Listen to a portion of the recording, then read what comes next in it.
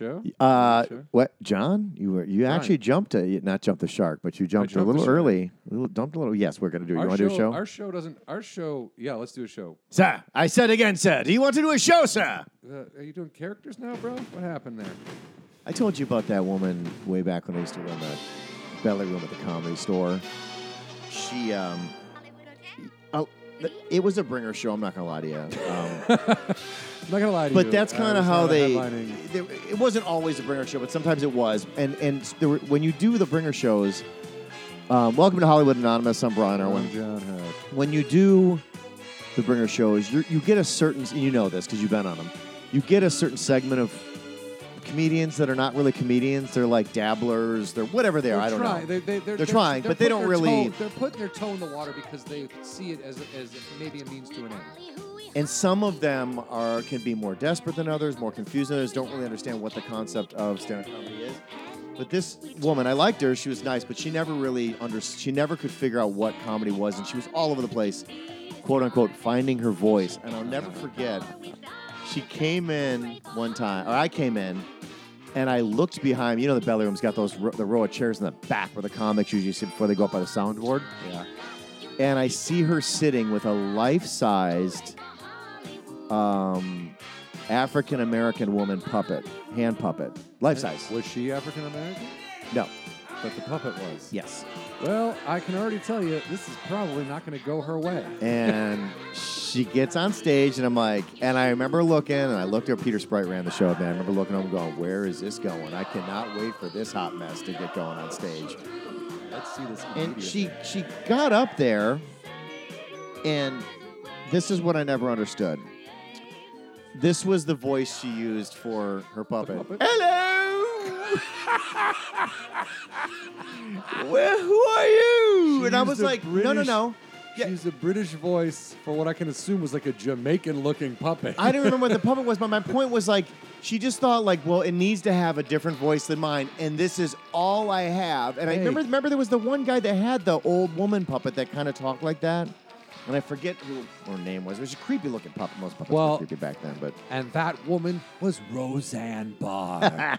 Just kidding. No, but it was definitely one of those ones. I was like, please make this stop. And then I was like, please. But then I was like, please come back again and keep doing this to see how far. She never, and she spent. By the way, asked her. She spent $5,000 in that puppet to be made. No, and that was the last time she ever used the puppet. No. Yes. So she basically just has that thing at her house, and she kicks the shit out of it every day, like you fucking dream Here's killer. the thing, though. You got to have an idea before you throw the 5K at it. Here's what I'm You going don't to tell. throw the 5K and then go, I can't believe this didn't work. I didn't put any time into this, and I don't know why this is not working. No. I'm out. No. If you're listening to this, if you can hear my voice, hello, understand I hear your voice. Hello. I always will encourage you to follow your dreams. I will encourage you to do what you want to do as long as it doesn't hurt other people. However, I'm also going to tell you never, no matter what the circumstance, never spend $5,000 on a fucking puppet, okay? That is a terrible investment. Even if you're Jeff Dunham. Jeff Dunham's puppets probably don't even cost $5,000. Like, who built that those are thing? puppets? Like, Mario Andretti built her puppet? Like, what? That's $5,000 for a fucking puppet is insane. It was life size. Hello. Was it like, when you say life size, you mean like... It was it was like the same size as her. The whole thing didn't make any sense. Wait, what? I'm sorry, I missed the life size part. Dude. I said... I just assumed you meant like life size, puppet. like the size of a child that would sit on her lap. I didn't say baby size puppet. I didn't say toddler size puppet. I said life size puppet. This puppet, side by side with her, was the exact same. She held the whole thing up with one arm? Like, okay, all right, that's too much. Why do you not think that I was like, I cannot wait to see this happen? Where's that Netflix special? I'd watch that. That, and then followed by Brian Swinehart doing the Amish comedian. There was another comedian that went up there. I can't remember her name, and I actually won't say because I laughed at this one too. She was all over the place. She was a little bit shticky. She was older, and she used to love doing like shtick comedy, and I didn't care. But then one time, she also decided today was the day she wanted to change her act. And do you remember the South Park movie, Bigger, Bolder? Bigger, Better, Longer, Uncut? Yeah, and you remember the thing about a dude from North Korea with the song of I'm So Lonely? Uh-huh. That whole thing? So she went on stage and she decided to do her sad clown version of comedy where she was like, I'm so sad. And I was like, what the fuck is going on here right now? Let's just go back to the old What? Shecky Green comedy. Hi-oh! What? And she did a whole 5 minutes of a song about how sad she was. And then I was like, okay, well, we probably should talk to her afterwards, make sure she's okay. And afterwards, she's like, how was that, you guys? Was that amazing? Or like, I was going really deep there. And we were like, okay, yeah, sure. Yeah. And then she went back to just doing comedy again after that. And that's our podcast, everybody. Thanks for listening. I only bring these things up because from Brian's open no, mic but show. sometimes people go, how come you don't go watch live comedy? And I try to explain to people because I've seen a lot. I've seen so much. I've seen enough. So much. I'm good. I'm tapped And out. I still do go see live comedy. I will go. That's because you didn't run a room. Nope, that is very true. I never ran a room. I've never booked a show. I was a silent booker at 3 clubs for a long time. Silent booker. No one knew I booked. You were the dark web of booking. I just told Brian Swinehart who to book. I was like, hey, put this guy on. Put so this that's girl why I on, never put got her up. on, Good put him call. on. The secret finally came out. This is super secret. Hello. I'm going to bring in our guests because Good, 'cause I'm gonna I ask- mentioned Brian Swinehart's Amish comedian, and one of our guests is probably the guy who made Brian bring it out of retirement after everyone was like, thank God that character's gone. This guy shows up at the show and is like, oh, man, I love that character. And Swinehart runs out to his car, still has the beard and the hat in his fucking trunk. We got excited. He's like, oh, this guy likes it? Comes back into 3 clubs, fucking does it again. Everyone's like, oh, we're seeing this again? One dude laughing. One of our guests Well, today. guess what? One dude got entertained. That's all that Dude, matters you know in what? this life. That's kind of how I felt. I was like, if this is entertaining this guy, fine, fuck it. And that was entertaining enough for me. All right, that's our show, everybody. Thanks for coming. Bring him on because I want to talk to him about TikTok. These are creators. Oh, yes, actually. Okay, so we have 2 guests today. They're part of the same thing. We Part of the have, same thing. They're writer, conjoined. Director, producer, fucking editor, Paul Osborne Hello, Paul. of the movie Cruel Hearts. Hello, thank you. Although I'm not I'm not the producer. That's the only thing I Of got. that movie, but you have produced. I have produced Yes. before. Yes. All right, thank you for being honest. And then we have producer of Cruel Hearts, There Jay he is. Brown, Former Hello, guest. everybody. and former guest. Former guest. And Yes. kind of a longtime friend. Well, I've known him for a pretty long time. It's And Amish comedian. And fan. Fan of Amish. and if you go to the Amish Comedian Fan website, you'll see one person. That person is Jay Brown. That's me. you would have liked hello. Hello. It you sounds would have like loved it it. would Yeah. be right up Jay's alley. Like, so you have a tall black puppet and it does weird British I love woman's the band. accents. And do you also have any other sad songs you could guys sing do- next week? I You will really- say I've seen Mike O'Connell do a couple songs that were about sadness that were not hilarious but very awesome. The Insulin song? No, I don't think it was the Insulin song, but he did a song. I saw him. Asian Baby? No. Asian Baby, real sad. No, I took my like 2.5 date with Nicole. I go Second and a half. What does that even mean? What is that? We went out, had dinner. She left me, and then I we found went her. bowling for our second date. I sweat through a flannel, didn't wear a hat. Like the fact that she didn't leave the bowling alley is amazing. Is this leading to the half part of it? Yeah, and then Oh, the next okay. day I was like, hey, I'm going to the Improv to see my buddy do comedy. Do you want to come with? And she was like, yeah. So it wasn't like a full on like, let's go get food, and it wasn't like a date. It was like, let's go to the Improv together. I don't know. So I didn't really count it. I but didn't it know was- you could call half dates. That's the first person I've ever Yeah, actually. First I've heard of it. But it makes sense when you explain it that way because Yeah. you weren't committed to any No, type it was of kind event. of a last minute, like, hey, Mike O'Connell's headlining the Improv. I love Mike O'Connell. I think, to me, in my head, I'm like, this is a test. If she goes and she does not laugh at Mike O'Connell or she does not laugh at any of the comedy, like, we might have a fucking problem. I got to be honest with She's you. gone. I'm going to tell you the exact opposite of what you thought. At that point, you guys were already together. You just didn't know it. Well, yeah. If you're just like you just want to go hang out, I mean, it's already over. Like you're not dating anymore. Now you're like actually well, together. we were married the next day. Yeah, we were exactly. married the day after the Mike O'Connell. The second half of that, that date date was was the our actual wedding. marriage. Was our Yes. Are you guys? Do you guys do TikTok? My son did TikTok in the beginning. Okay. and he Now is- he's too old for it already? He's moved past it.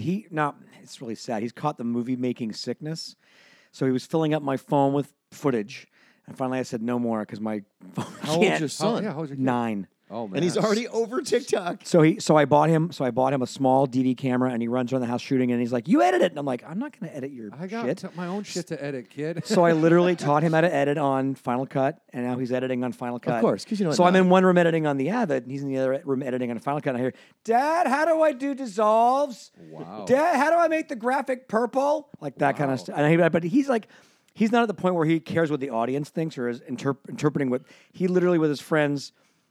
Like his brother, who's older, is 17. He and I showed him how to make a movie. Like you do this angle, then you do this angle, and you cut them together. And we showed him everything. And then he just with his friends when they make a movie, he just runs with the camera. They do like 2 shots where they properly set the camera up on a tripod, and then by the 3rd shot, they're bored, so they're just running with the camera in their hand, acting out the movie. But all the camera sees is like Blair Witch B-roll, sure, you know. This And is then, found footage. and then he slaps the 3 things together and puts a tag on it and sends it onto YouTube. To Lime Time Live, if you want to check out his YouTube channel.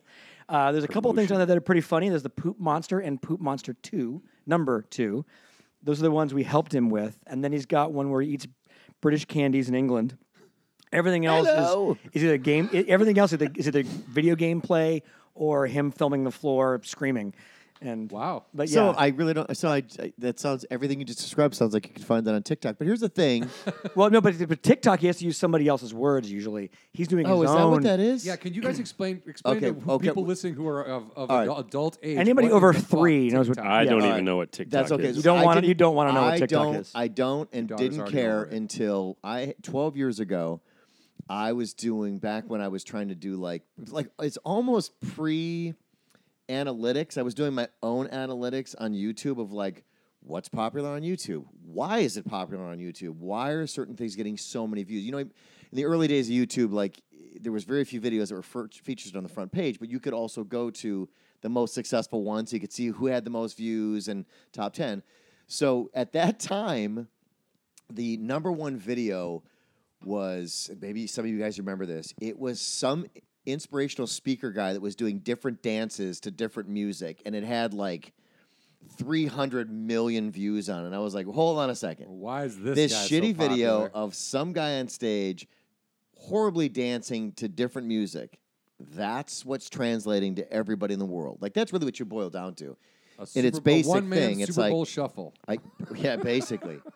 So the only other things that were super successful were people hurting each other. So I was like, okay, so shitty video and people getting hurt apparently is the algorithm that's going to get you views. Yeah, they made 3 Millions. Jackass movies if you're not aware of it. Millions. So I created a character called Franklin Apollo who had a mullet, who was a bad inspirational speaker who eventually became a guy named Todd Connor. But we decided to shoot the first video. We actually found an old VHS camera to shoot Shot it it on with. VHS. We shot it on real VHS, so it looked like it was done from a different time. It was. And this actor Dan Satchoff played Franklin Apollo, and Jay he knows did Dan. Dan Satchoff? Yeah. So he did an antitrust fall. So we hired a stunt woman, and we pulled real people off of Craigslist to come to a theater, and he put her on a ladder. And he goes, 1, 2, and he turned away from her, and she fell. And everyone's like, oh, my God, because she did such a great, she landed hard. And the whole video is us shutting it down. All right, this is over. Yeah, we're like, everybody's coming out, and I got guys going, we need to call an ambulance. We're And I'm done like, here. Get on the phone. and Get on so the phone. it went viral overnight. Like, we made it, and it had 500,000 views within like 3 hours. Oh, Like, we were wow. just like, You combined the 2 things you saw. Shitty Yes. white guy, And motivational it- speaker. Brilliant. it hit and people immediately. getting hurt. Wow. And since then, and I don't really feel like I'm exposing anything, but for 12 years, people have been debating whether this is a real video or not. And it's gone viral 3 times. The 3rd time, Dan said, you're not going to believe this, but right now we're trending on TikTok. Now, I had not been on TikTok. So I went there, and sure as shit, there's the video, and people were like, this guy needs to be in jail. This is like, and it's like the whole shit all over again. Doesn't people trying to figure out? And then people are like, no, it's he. love And that. people are like, no, dude, I just did some Google research. We created fake web pages. We created a whole nother identity of Todd Connor trying to clean up his image of like and denial. And people are like, I found it. He's Todd Connor. He's changed his name. he cut his hair. He doesn't have his mullet anymore. And they're like, fuck that mullet guy. Like, everyone was like really upset. That mullet my guy. God, So dude. And so, TikTok. so to get to TikTok, Well, he doesn't which know is- what it is, so you're so still I'll like, explain to you. TikTok. That's TikTok. Gotcha. That video, that's it. Right. It's Just it's that one short video. snip. Yeah, Basically, but it's to like 3 me, seconds. It's kind of right? like How it's long is it? kind of like Vine. it took the mantle from Vine. Yeah. So, but what it does is, at least the TikTok videos I've seen, and it's very popular among under 10-year-olds, is there's audio clips, 20 seconds, 30 seconds, you could something like sing that. or something, right? Or, Well, I don't know what. the ones that my kid and his friends were doing, they were audio clips, like an exchange from SpongeBob, from a SpongeBob cartoon, and you can hold your phone, and when you hold it down, it pauses, and when you let it go, it records. And it shows you a little timeline on top of the screen where the breaks are, where the different lines are. So you can basically do your own video, and it will lay it over the audio, and we'll post it. But a friend of mine who's a big a YouTube producer, he said that TikTok's actually had a real problem because it was immediately super popular among small children, and pedophiles went, yum. Shocking. No, we love that. So TikTok is a real issue because they had no protocols in place to protect children. It's a Chinese company, correct? I believe that made it. Which So I they had think lots of there was- protocols in place to harvest children from. Well, but meaning You that want they to- weren't I'm a regulated the racist same Chinese, way. Yeah, yeah. white trafficker. TikTok. It's not regulated the same way, right? Because it came from somewhere else. But Right. so this is my journey of TikTok. This is why I want to bring it up. So within 2 days, I was disturbed by what TikTok was after I thought it was really cool that the thing was on there because you can swipe through. Like, so when you're finished, that when you swipe, like a dating app almost, like next video, next video, next video. Here's what TikTok was to me, and this is my get off the lawn. I'm tired. I'm too old for this shit. My diaper's full. It was young girls barely wearing any clothes. Hello. Basically, it was video versions of everybody doing fucking selfies. Like there was no Downloading value. TikTok now. Young It girls. was zero fucking value. Nobody had anything to offer. It was look at me, just look at me, just keep looking at me. Please look at me. And then the other ones was basically all the states I never want to go to again of people watching their dogs kill raccoons, hunting pigs, killing coyotes, and I was just like, I'm pretty much fucking done with this. Like, this is what you do with your fucking life? Well, like, no. Soon there'll be massive celebrities coming off of TikTok, just like they made. I was good in for a- them. I I'm was in out. a movie with That was my run of Vine TikTok. I'm stars. fucking done with Right. TikTok. It's like, if you I spent just enough time on there to almost get depressed of. And I'm glad you guys are here to talk about the other part of why I moved out here in the first place, which was not Instagram, Actual Facebook, filmmaking. and TikTok. But gonna move out and be an it app. gets a little bit scary because you kind of go, is this what entertainment has become? And can Right. we overcome it? Like it scared the shit out of me. And I was like, I literally deleted the app because I was like, this is a fucking waste of time. It showed me the worst of humans. Yeah. And I just didn't get it. And again, that's me being the old guy, get Yeah, off you my are- lawn, you're but that was old. my experience with it. But I did go viral, 947,000 views in 24 hours on Fantastic. my video. Because So I you got that knocked going. a for me. woman off a ladder. I'm going to tell everyone where you live, and me and our vigilante justice mob are coming to your place to burn it all down. But that being said, like, I mean, you guys go out and you make something. Do you feel even when you make something that it's an even greater uphill climb now than maybe it was? I don't know how long you guys have been out here, but like as a perfect example, you come out here and you're like, here's the system, and this is how the system is set up. And so much has changed literally in 20 years and how the system works. And I think the thing that has concerned me the most is the short form stuff, like ridiculously short form stuff that lacks narrative.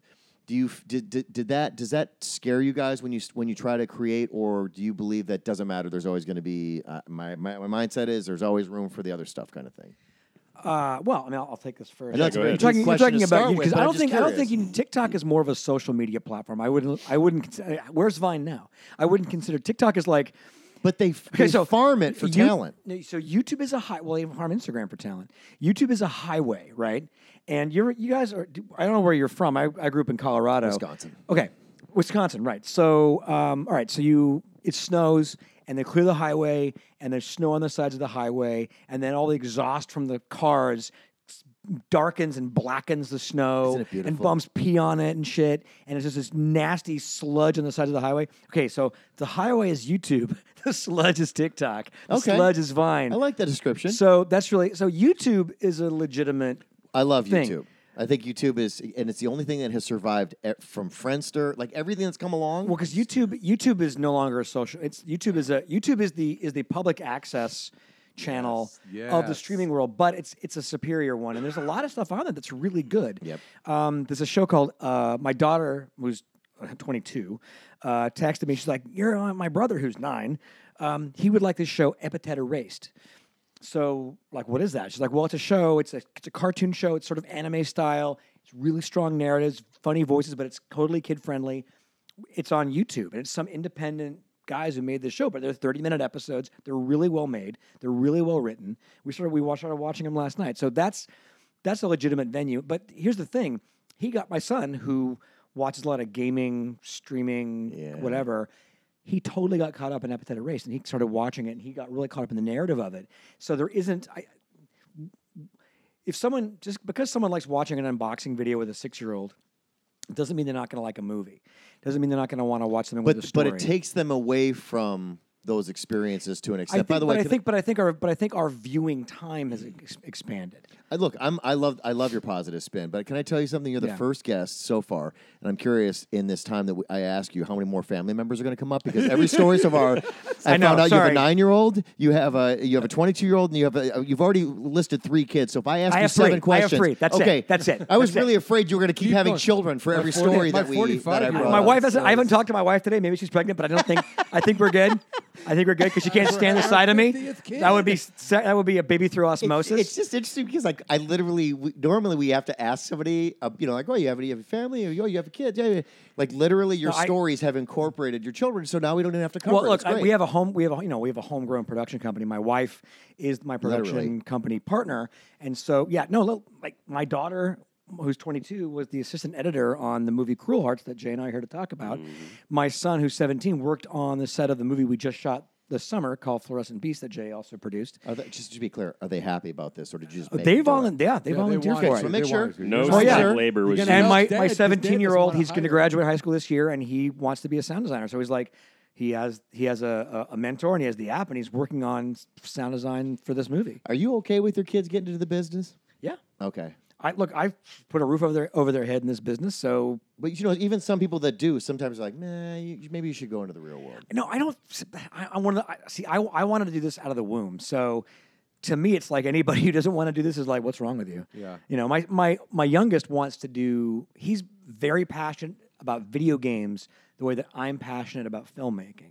He really, but he can't. He does coding. He does all that stuff. Well, He's his video own- games are. I mean, have you seen those fucking things? They're Right. like they're movies. Well, they're also. He's the already most told me how profitable many thing. platforms he's going to have. This is my first platform. This is my second platform. How many games he's going to have? He's already designing games. He creates characters. He makes me. He goes, Dad, get up. I'm like, ah. He's like, it's 9 o'clock at night. I'm like, I want to just sit. I'm old. He's like, get up. No, fight me. Choose your character. I'm like, what the fuck are you talking about? Jesus Christ, dude! I just Choose like my kids- character. Fine. I'm sleeping man. No. You have to be. And he gives me 20 different characters to choose from that are like out of his head. Yeah. Just then on the fly. And I go, okay, I'll choose this one. And he goes, you sure you want to choose that one? Because his powers are this, and this. I'm like, fine. He's like, no. You sure don't want to choose this other one? I'm like, I'll choose that one. Are you sure? Just fucking, Just let's go. just pretend. Let me pretend to hit you, and then you knock me over with the power I didn't know you have, so I can go to level 2 and fight the boss you're going to pretend to be. Like that's literally what we're doing.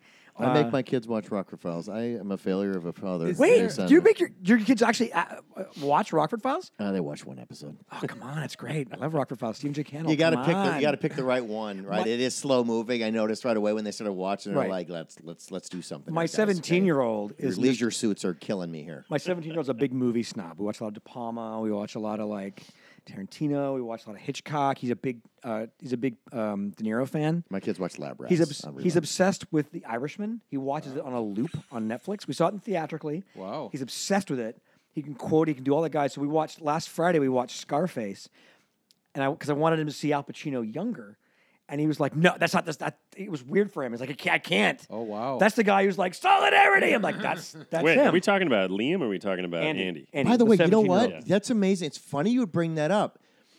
You forget until you watch the world through a child's eyes, Yeah. right?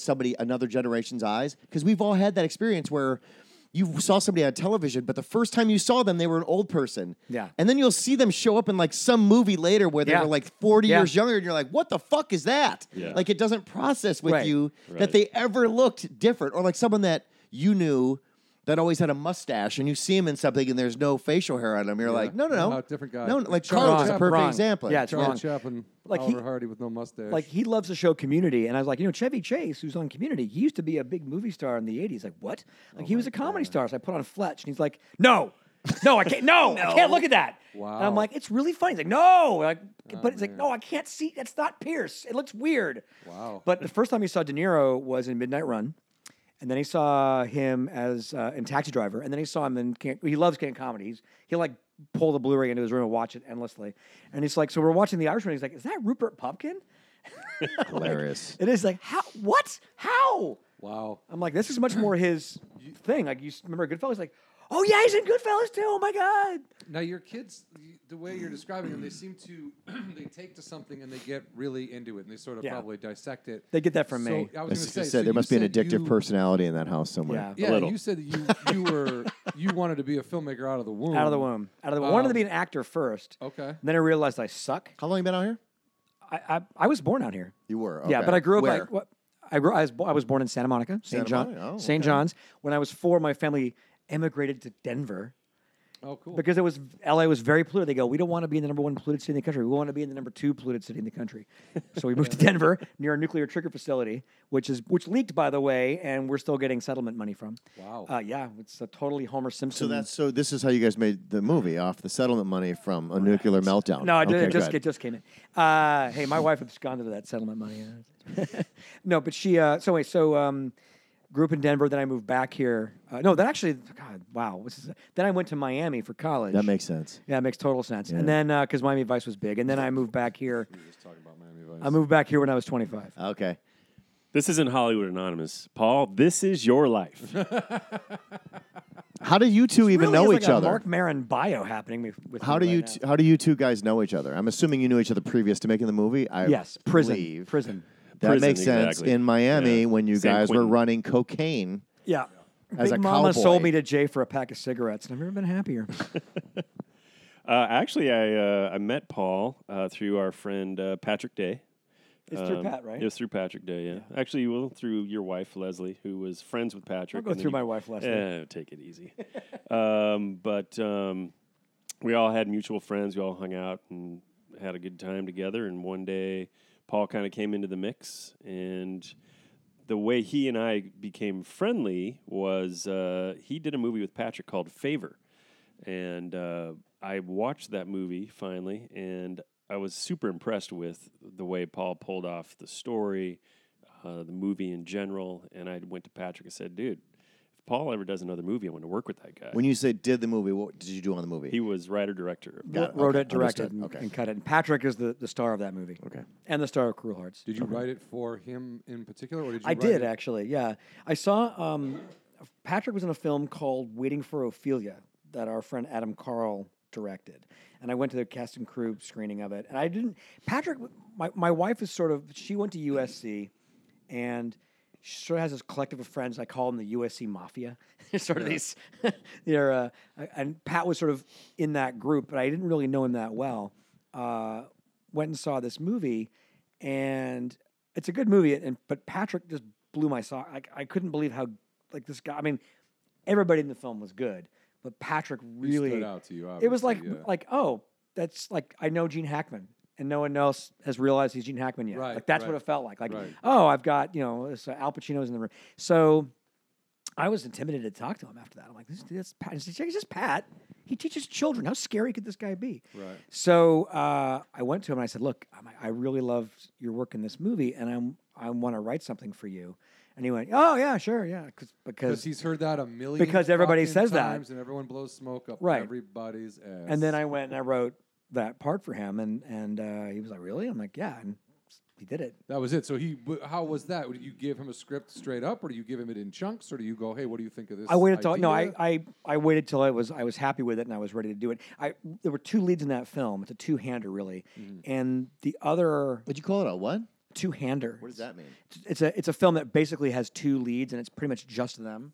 There's other actors in the film, but it's really about their relationships. Did you make that up, or is that the actual? That's the actual. term? That's the actual term. Learned Two-hander. something new today. Loving it. Two-hander. Two-hander. Okay. It's a two-hander. So it's really about these two guys, and so he was one half, and a friend of mine named Blaine Weaver played the other guy, and I wrote that part for him. So I just both of them I had epiphanies. I saw Blaine in a play, and I'd known Blaine for years as a director, but he's also an actor, and I was like, wow, he's really good.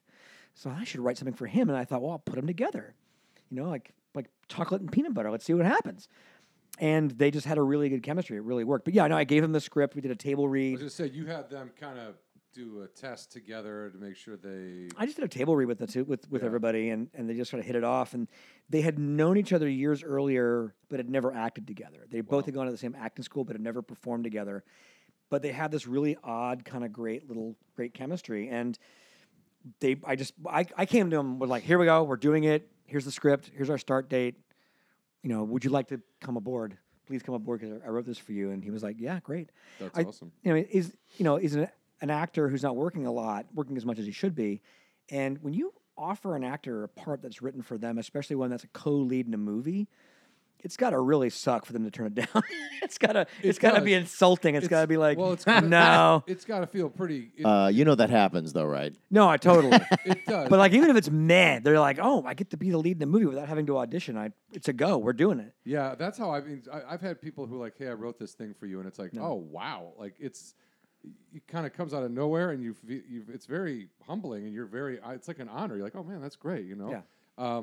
Luckily for me, the two things that were like basically written for me, I thought were kind of funny, and they also let me rewrite. They were like, "Yeah, this is for you." But find your voice in make it, right? That's a your good own." idea. And I Yeah. was like, Hello. "Oh, okay, great.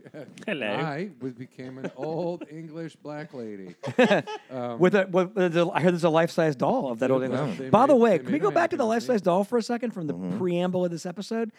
Okay, so that you realize that doll, if she's smart, it's paid for itself because all she has to do is put it in the front seat of her car, in the front passenger seat of her car, strap it in, and she is. And if she gets pulled over, she just slides her hand up the back of that thing, and she talks to the officer. And just She gets She's like, Hello, racist! You're officer. racist! Hello, officer. You may have seen me at the belly room at the comedy store. It's a black puppet, so it can totally be like, we're filming this. You lose your fucking job. So Jay Brown hires you. No, is that how that really works? Like, who's so when you guys worked on the project together? Is there like, is it a co-production? Is it one of those things where like, hey, I want to do this and I need you to do it for what me? is the Like, what is the because I understand as a producer, like you take title of producer. Like when I was a kid, people told me producers are the ones who put up all the money. Directors are the ones who direct the film. Yeah. So I was like, what's the difference? That's what everyone told me as a kid. Sure. That's like a very simple like. It's hard to describe what a producer does. A producer, like I say, producer paves the road, the director drives down. Really, I mean, producer makes the, and we actually. That's a great way to put it's it. a second there's a- road there's a- reference. there's a diffusion Less of bullshit produ- on the side of the road. Well, there's more bullshit on the More side bullshit. Of the road. There's a diffusion of producer credits in this business where like, you watch it from there's like 25 producers because every single production partner company has a producer on the thing. I Yes. have kind of a strict policy in our movies that if you're not actually producing the movie, you don't have a producer. You can be an executive producer, an associate, but whatever. But if you're the producers are actually producing the They film. produce, yeah. So making it happen. So it's Jay and then Joe Pizzula are the two producers on the movie, and they produced it. They produced the shit out of it, and I didn't. So like that's what you're saying before you interview me. I'm like, let's make sure be clear. I did not produce this. Yeah, no, fair Like, enough, fair enough. When there's And a then Best you That obviously Picture award, it goes to understand these guys, not me. The fact that you have produced in the past, you understand what it takes and how difficult it can be, and the Totally. real Well, and what And you're I have talking. I have my hands in it. I mean, my wife and I, Sure. our company, this is our production, so we are in a sense the studio, Okay. in a way. Because behind the producers we're back there with the beans and counting those, and we're making, creating the infrastructure for which the producers can produce and the film can be made. But Sure. so Right. I mean, what you're talking about, and I think where people get confused is there's the actual work and the title associated to it, and then there are, and this happens, unfortunately, there are title grabs. People like try to collect as many titles as they Right. can on a Right. project, and everyone's seen it. You've gone to certain movies where like the actor is also an EP, and I mean, like they're rifling through all the credits Oh, you that just- they're we have a that joke, they're like, negotiating. the more Sure. logos you see, the more producers there are. It's kind of funny. I remember I with go back to the movie Favor. When we have a desert location in the film that's very important, and we had very little money, and we were scouting for it. And a friend of mine called me and he goes, I think I might have a place you can use. A friend of mine has a property out there. I can hook you up and they might be amenable. I said, great. He goes, if you make it happen with him, just just throw me a producer credit or something. And I said, I can't do that because I have actual producers. Right. I'm like Right. diffusing their credit. If I give you a producer credit for that's just doing a Meet Neil email, And that's what's funny about it is just throw me it's like there's Throw me a no produ- value in it. Right. Like they want the value, but they're simultaneously have completely devalued so- the title. Like it doesn't right? mean So anything. my That's why my people thing laugh is at it, yeah. my thing is so my thing is I want to what Jay does. You're going to talk one day. Oh, I'm one of sorry, these we're, days, we're it's totally talking over you. And especially on a micro budget film, when you have fewer crew, producer's hat has a lot more head in it. Put Yeah. it that way. Who asked who? Did you? So we didn't really got into that. How the Well, actual. you said you wanted to Well, work with it. yeah. So I saw Favor. I loved it, and Yeah. I Thank went you. to Patrick and I said, "Hey, I want to work with Paul if he's going to be doing if he does another movie." And he goes, "That's so weird. He happens to be writing a movie right now." And Paul and I got to talking, and my full-time job is a location manager in this industry in reality TV. Oh, we know. commercials. Oh, Our audience knows who you are. My so current- I, my current boss, everybody. John's mom knows who you know, are. actually, John is my assistant right now, so technically, I'm your boss. Well, so, can you technically get me some we're- water, John? Technically, we're doing a fucking podcast and we're not at work. Now we know but- why he's not Yeah. talking. He's got a little lip on him. Oh, you need more water, boss? I'm all good. Fuck.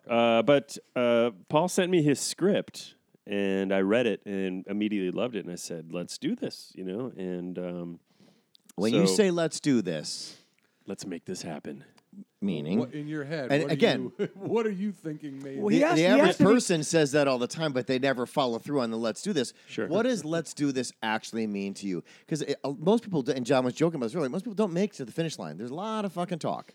Well, a lot there's- of "let's well, do this," but there's a- because people have there's a plan. Well, I thought- Somebody has to have a plan. Well, Are you here's a the- plan guy? well, actually, I mean, We already had a start date, I think, by that point. Right? yeah, I think we had a start date. I mean, Paul's a machine. Let me just put it out there.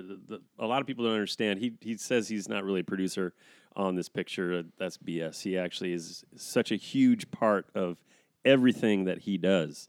He edits the film, he wrote the film, he directed the film, he produces. He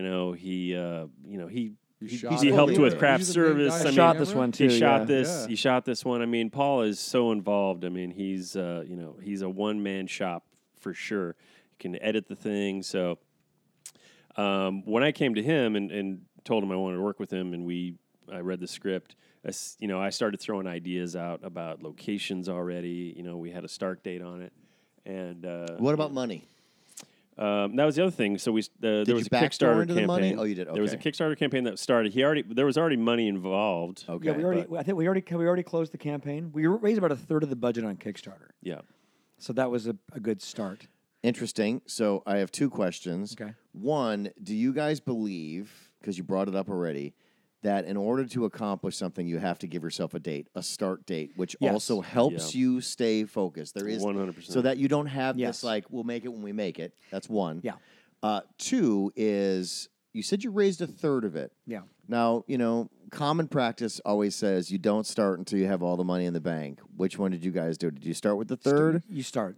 And then did you sweat the other 2/3 the whole time, No. or how did you guys play that part of it out? It's- Because budget plays into creativity and the vibe on a set and everything, quite does. frankly, when you're Right. sweating about that stuff. So I'm curious how you guys handled that. Do you want me to take Yeah, that go one, ahead. or- You can take that. And basically, I mean, you're right about the start date. Here's the thing: like every movie that gets made has someone who is the engine, who has the wherewithal to push it, to force it into being, because that's what you kind of have to do. You have to force it into being. And for many people, there's an endless string of tomorrows. Oh, I'll do this someday. Oh, blah blah blah blah. Set a start date. You don't have endless. You have a fixed number of tomorrows. You're holding so you have- yourself accountable. you are holding yourself accountable. So as far as the money goes, there's two things. One, make them super fucking cheap.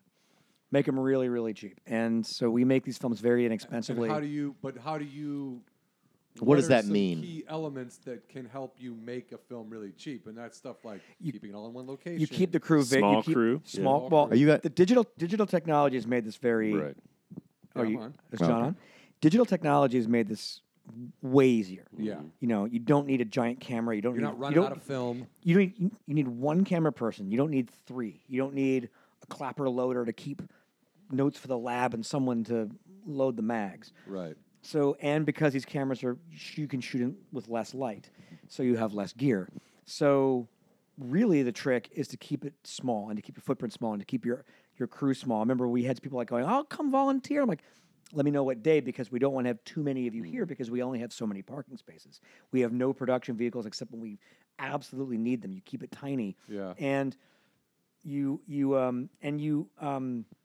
and we're willing to guerrilla certain things. You keep it small, and the way we kind of work. I actually wrote an article about this. I think for SAG Indie, you can look it up about how to sort of tailor your crew for micro budget. It's like for a big Hollywood production, it's an army.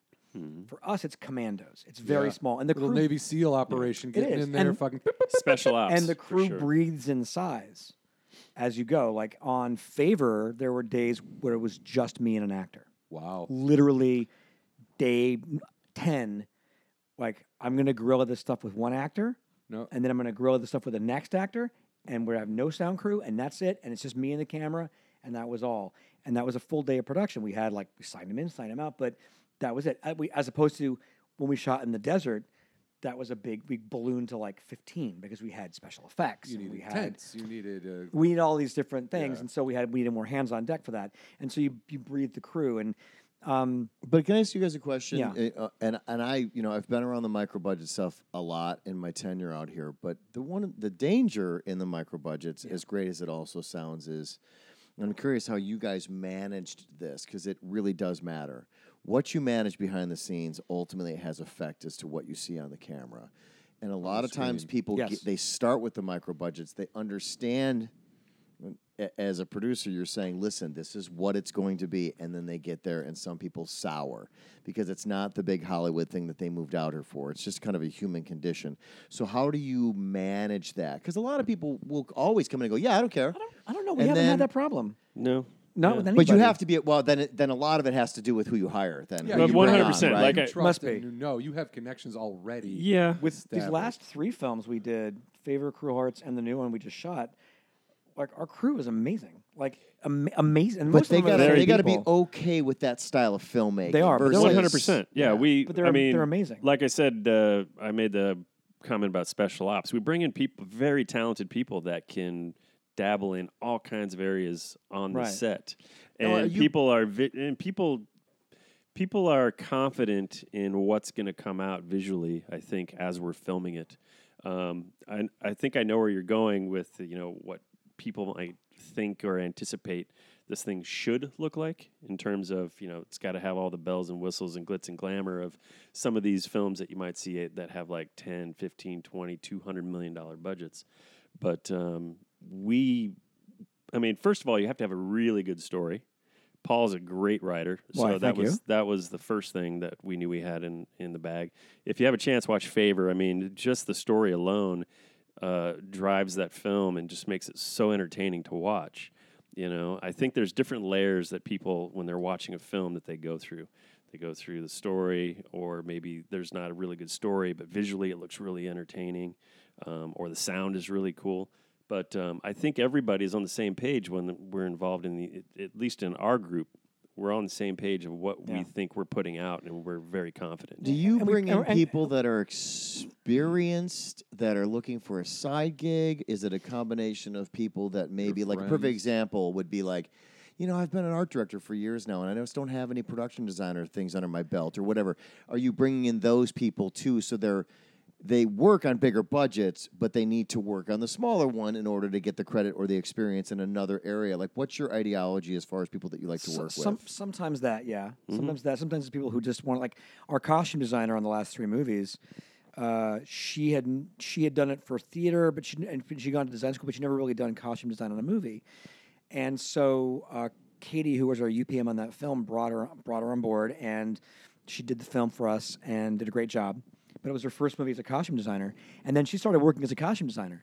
And when we made Cruel Hearts, we started crewing up, and she wrote to me and she goes, "How come you haven't asked me to come back as costume designer?" And I said, "Because it's the similar pay scale as Favor. It's nothing. Yeah. Very, very, very, peanuts. maybe a little bit more, but not much.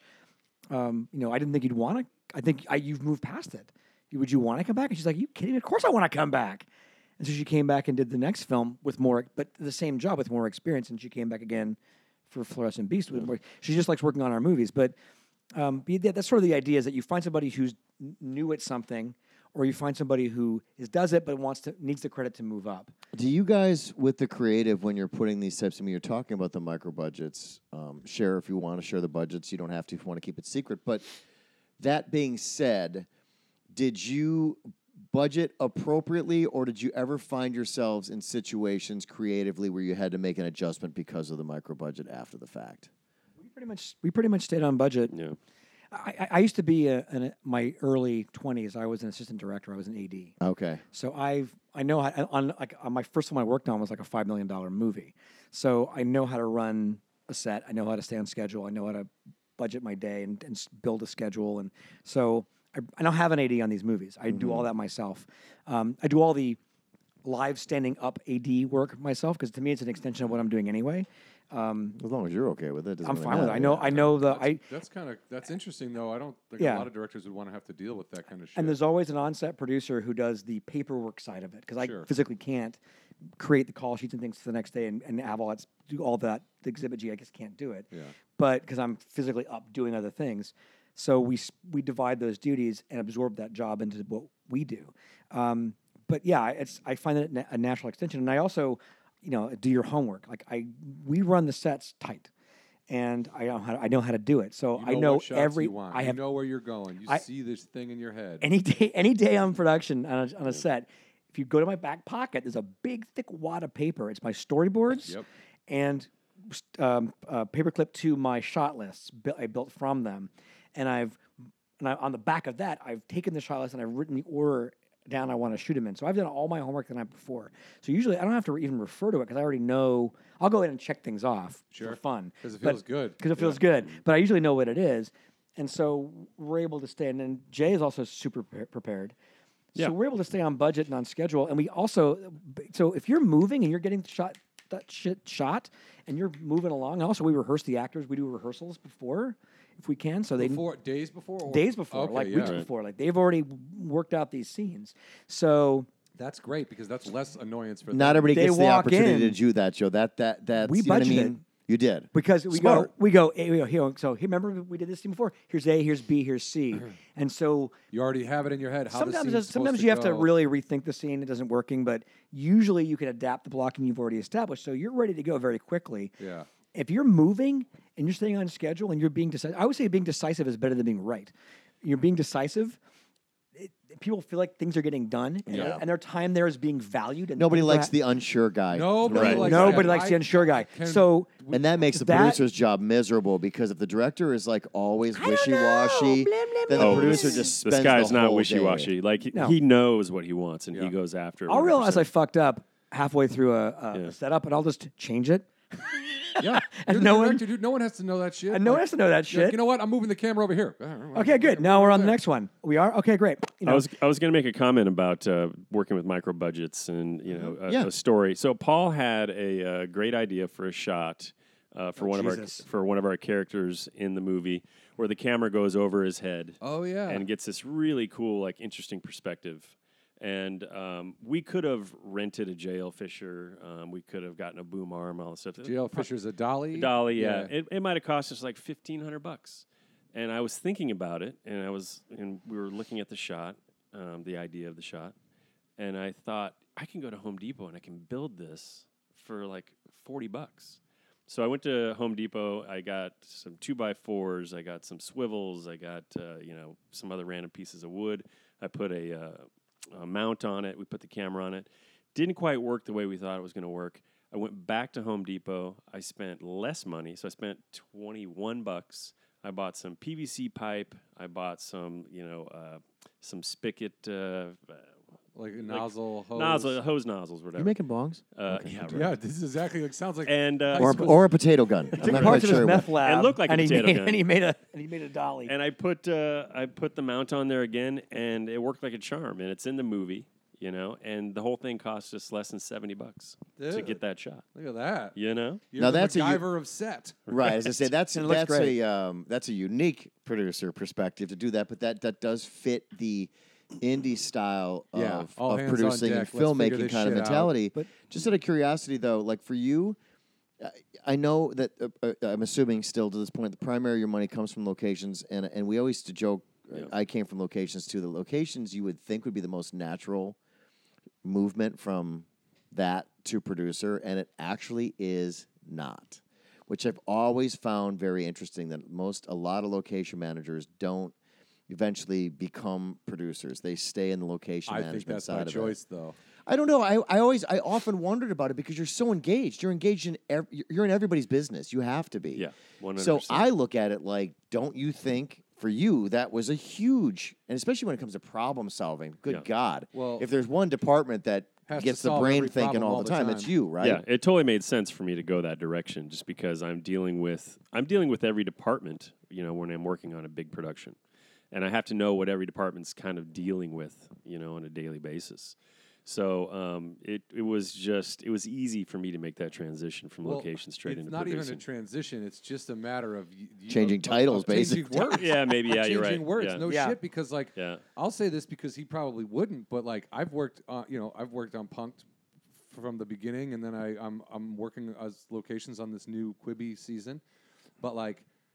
As a producer, several times Jay came in and was like, "Hey, I know what you guys want to do, but I found this place, and if we did this and we did this and we did this, it could mean this." And everyone's like, "Oh, no, that's a bit. We're doing that." So like, he would like sort of write and then have to deal with the location of basically making it happen. It was like it's not a far. You're still It's doing not a the same huge leap, thing. yeah. Yeah, you're not because even when you were on Cruel Hearts, like you're producing, but like.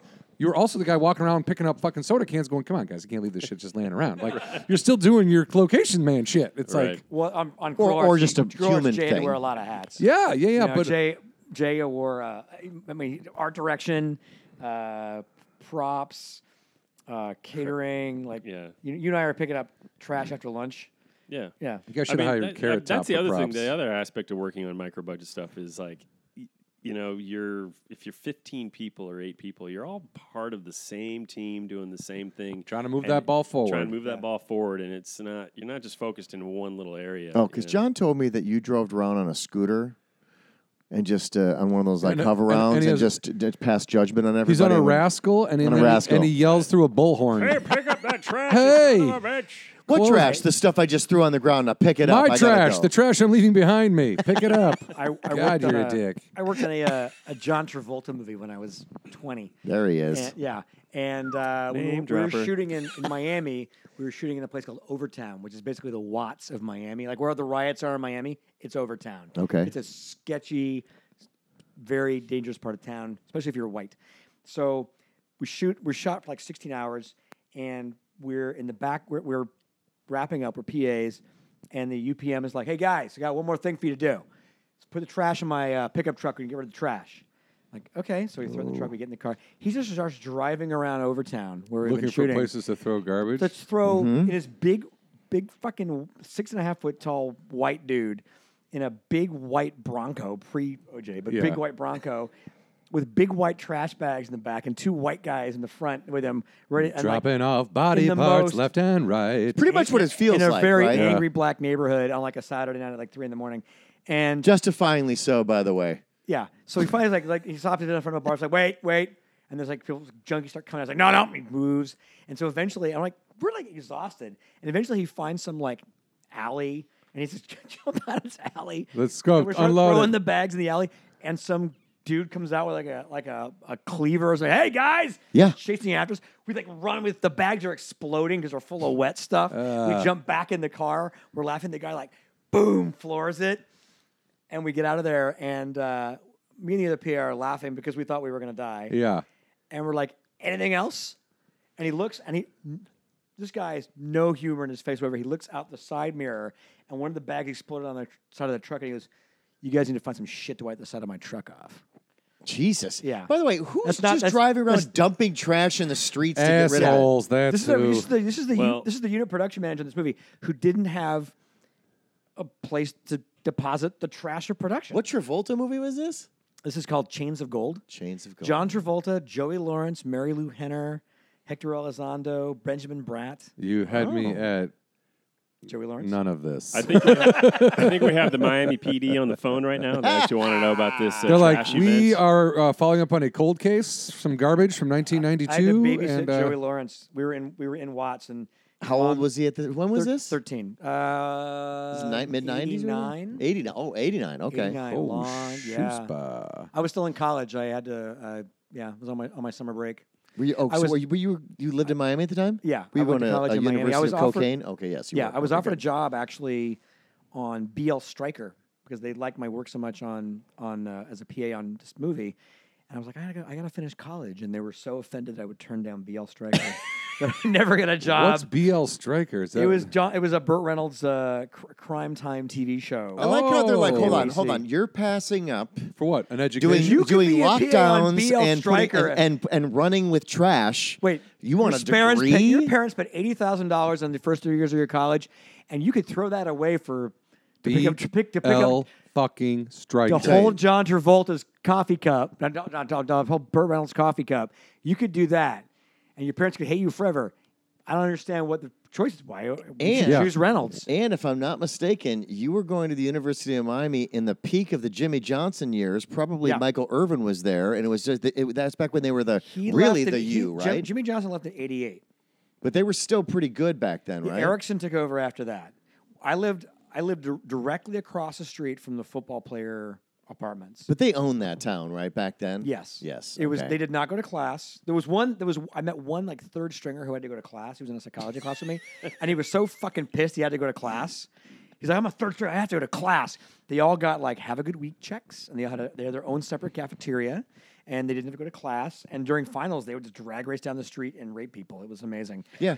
If you watch the Aaron Hernandez documentary, and you'll understand a lot of these things. Don't watch The U on ESPN because that pretty much glamorizes No, it. it But was the one time the football players got a little rowdy and they broke their cafeteria. I don't know what that means. How do you but break- they well- broke their cafeteria and they had to use our disgusting plebe, regular rank and file 99% person cafeteria, and they had they redesigned it. They had a separate line for the football players. Yeah, very And they special had a separate people. line. So they got like filet mignon and like fresh ham off the thing. Here's your And tofu we got dog our and usual, applesauce. we got our usual like Great F beef. slop. Yeah, like And a lot of the people- airplanes rejected this food. If you Here, might want you it. eat it. And we'll move back to the movie, but I just to put a button on that. A lot of people get really upset because of all that stuff happens in college, and it's like, sorry to tell you, but the amount of millions upon millions of dollars that labor brings into that entertainment labor brings into Dude, those schools, which is sports- why they do that for those guys, because it's the follow the shiny thing over here, so we don't have to pay you They don't when you give limp a for the rest of fuck your life about and you those don't go to the kids. NFL and all that stuff. It's pretty sad, but whatever. They don't give a So- fuck about those kids. Well, I They remember care Vinny about Test- money. Those kids bring in money. Vinny Vinny Testaverde. Testaverde's was the big star while I was there, and it was Wait, great. he was still going to school there? yeah. I think thought he my was freshman earlier than year. that. Okay. No, and he got his he had his contract for the NFL, and he literally was like, "Fuck you!" And I remember him tearing out of the fucking Hilarious. parking lot. He's like, "Fuck you all!" Like, I don't give you my degree. I got my deal. Vinny Bye. Testaverde. Vinny Testaverde's. I actually had a lot of respect for him. I'm like, you know it's bullshit. Your degree here is not an actual degree. You're an employee of the school, Yeah. and you're in the promotions football. They department. know. It's always been like that. I They wouldn't know. mind. Actually, I wouldn't mind at all if they would use the money that they made, the billions. I mean, the school had so much money. Yeah. The money that they made from the football team and applied it to helping, say, underprivileged students. Oh, who, you're so cute. or extending sweet. whatever. Put it towards No, they're buying more education. footballs. But they just put it towards No, they're their buying more pocketbook. cocaine parties on boats and. Oh, you're Oh my so God! cute. There was one kid because I started school in '86 and Miami Vice was really huge. You're and just there living was- Miami Vice in college. And my Dude. parents bought me the white Miami Vice thing, and I got down there. I'm like, I'm never fucking wearing this piece of shit. I'm never wearing it. am It's I? ridiculous. You had a jacket? There was one kid. There was one kid with big Coke bottle glasses, and like his mom had bought him a Miami Vice, a Don Johnson Miami Vice thing, but it wasn't white. It was lime goddamn green. That fits the Oh scene, my right? God! Off-brand. And I remember him moving shit from his car, and he's wearing the jacket and the whole bit. He's dressed like Don Johnson, but the lime green Jello version of Don Johnson, moving these huge like trunks upstairs. It was unbelievable. Oh my God. Did everybody just stop at one point, look at each other, and go, okay, so we're all Miami Vice right now? Okay, good, great. It's like when guys come up and everyone's wearing the same like trucker baseball hat and like the what's that Ed Hardy clothes, and you're like, did you guys anybody look at each other and go, we probably don't Yeah, all need there's to go a out funny looking Paul exactly. Palmieri. There's a funny sketch online about everyone's wearing a beanie. They all show up to go out and they all have beanies on, and everyone's like, "Hey, bro, we can't all go out in a beanie. This is weird." And he's like, "Well, I'm not taking mine off. I had a shitty hair day." It's like, "Well, dude, look at my hair." It's like, and they have this argument about who. But why the funny they thing is, can't most people wear- don't have the arguments; they just don't see it. Dude, And, whenever like, I they- used to, this used to beanie happen a gang. lot. I would have a shirt on, and somebody would show up, and it would be like the same color, the same style. I'd be like, Yeah. Like to me and Tim, that would happen to me and Ryan Brown. It happened to a couple times. I was like, nah, we're not going out like this. We look like fucking idiots. Well, you're also hyper aware of the fact that there's a pretty good chance you're going to run into somebody you know that's going to go, "Hey, what's up with you two guys? Looking the same." You know you're going to You're get getting it. your balls busted in Yeah. 1/2 second if 2 you show up seconds. dressed like another dude. Like, what is this now, huh? You guys going to Great America later? I'll never forget my college roommate came home from a trip to Colorado. Wow. And he Probably was stoked about stoned. his new $700 cowboy boots. And he put them on, and we're like, "Nope. No, you will never wear those cowboy boots because you look like a loser in those cowboy boots." Take and your he $700 never boots and shove He 'em. was I feel bad. We were like so like, no. Don't feel We're bad. not gonna let dude. this happen. You helped him out. Trust I mean, me. technically, he was never going to be an urban cowboy, so it wasn't. You know what I mean? Look, that was a $700 education you gave him. Yeah. He learned a very expensive lesson. He should have gone the other. He should have committed. Because that's it. You either don't wear them or you fucking commit. That's it. If when your friends To don't those like something, they go, boots. "Oh, you don't like this? Oh, well, guess what? Now I'm going to amplify the Right. fuck out of it and wear it every day." Like, I wear you the can same- go that I'm way. putting glitter on these. Yeah, I'm going to make them neon so you have to look at them. Like, I oh, wear the God. same shit like every day. That's not the same exact thing, but I wear like a black movie T-shirt every day. And when I go, oh, I'm going to go out. I wear, okay, is it the black button down or the black sweater? Yeah. Like, Keep it that's simple. That's it. I keep it fucking You're simple. 9.5 I read weeks, but yesterday. not It was really. I was on Facebook, and there was an article, and it said people don't think about their clothes are smarter. So fuck you all. I'm so smart. And On they the also say inside- smart people swear a lot too. Fuck. On the inside of the Talking Heads album, Stop Making Sense Live, there's the liner notes, and in there it says, "If you wear the same thing every day, people will remember you better." And for whatever reason, I thought that was fucking awesome. I read that in college, and I was like, that's true, man. If you wear the It's same true. thing, and for a long time, like going on stage, I had a short sleeve, Dickies button down, Yeah. jeans, remember and that. white Converse for a long time. And I remember at one point I was dating a girl. We were in an elevator in her apartment building, and she goes, "You know, I appreciate the look. I mean, it fits you. It's good, but you shouldn't be afraid to wear other clothes." And I was like, Oh, she's trying to fix you. I was like, Yeah, yeah, well, that's Run. nah, dude, nah. I was like, oh yeah, maybe. And then like, and now my wife dresses me, and I go out, and people are like, oh my god, look at that, that looks good. And I'm like, well, yeah, I know how to fucking wear clothes. I'm a 44-year-old man. But really, it's like I would still be like, well, you don't like my Slayer T-shirt? I want to come into your party. Like, dude, aren't you 44? Get the fuck out of here. Like, See, I wish my wife would actually address me because she's like, she tried, but she's like, you're a lost cause. She's got a great sense of fashion, and she always looks great, and she puts on, but she auditions 43 outfits before we walk out the door. So we're going somewhere, and I go, what should I yeah. wear? I'm already because I'm going to exhausted key by off that of her. statement. Like, Yeah, if right. you're going to dress a certain weight level, I'm going to match you. I don't want to be the schlub you walk in with, nor do I want to make you feel like the schlub. So I'm going to match you. You're the fashion person. You set the tone. She's like, I don't fucking know what I'm going to wear. I'm not gonna know what I'm gonna wear until we're 15 minutes late to walk out the door. yeah. So you black have to button walk down in it is while for she's you. So I'm like, getting ready. exactly. I go, no, wait, but you remember this is me. Is it T-shirt, button down, or sweater? Yeah. Or is it black jacket? Like those are the levels. You know what goes with She'll everything? go, the color T-shirt, black. and she'll go T-shirt. Yeah. You know, or she'll go. You've already scored the win. You're going to match whatever. It's because I'm a fat piece of shit. say black is slimming. And black is no, it's exactly what It's it is. slimming. That and I have dark hair and pale skin, and it looks What is completes this- the vampire look. This is how I do things. I jump all over the place. But what is this film about, by the way? I know you Cool got to Hearts. do Good something. movie Question. we're Actually, talking I'll let about. the writer tell you what the no. movie's about. Ooh. And Ba-da-da-da-da. did you make the decision that you were working with him regardless of what it was, or did you were Hear you, what the movie was. and because you then said I just want to work with this guy, whatever it is next. It's kind of a dangerous thing to say if he's like the next thing is me in a bathtub I'm for making 4 a days. snuff film, that's and the you're next the one. producer. Well, I was fairly confident after seeing Favor that whatever he was writing was probably going to be pretty interesting. So, But I don't think you signed on until you did read it. Can you though. explain It wasn't what- like you wasn't like you said, well, "Let me read it well, first." no, yeah, he All right, gave it to me I first. said, "Here." Yeah. I'm going to go two-prong here. I'm sorry because you keep Two-prong. referencing Favor. What is Favor about that got you so interested that you assumed that he was going to write something that was going to fit that? or be Was good. it genre based or was it like what was it about It Favor? was- It was an interesting spin. So a good friend will help you move furniture. An even better friend will help you move a dead body. Okay. The film was yeah, based on bro. that idea. Yeah. Okay. So it's catchy. Okay. Yeah. Yeah. How long was it?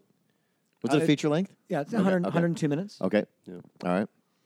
And so that's what is so are you genre based? So was it did this next one stay within a specific genre or you had no idea I had no idea what I was Okay. going to be reading. So he sent me the script. We talked. I said, hey, I'd loved Favor. I'd love to, work with you on whatever your next project is. He goes, well, I'm going to send you my script. So he sends me the script. I read it. And I read it with my wife, actually. And we both were like, this is pretty good. Jay's So illiterate. I immediately His hit wife him up read and it I said, to him. Act it out for me.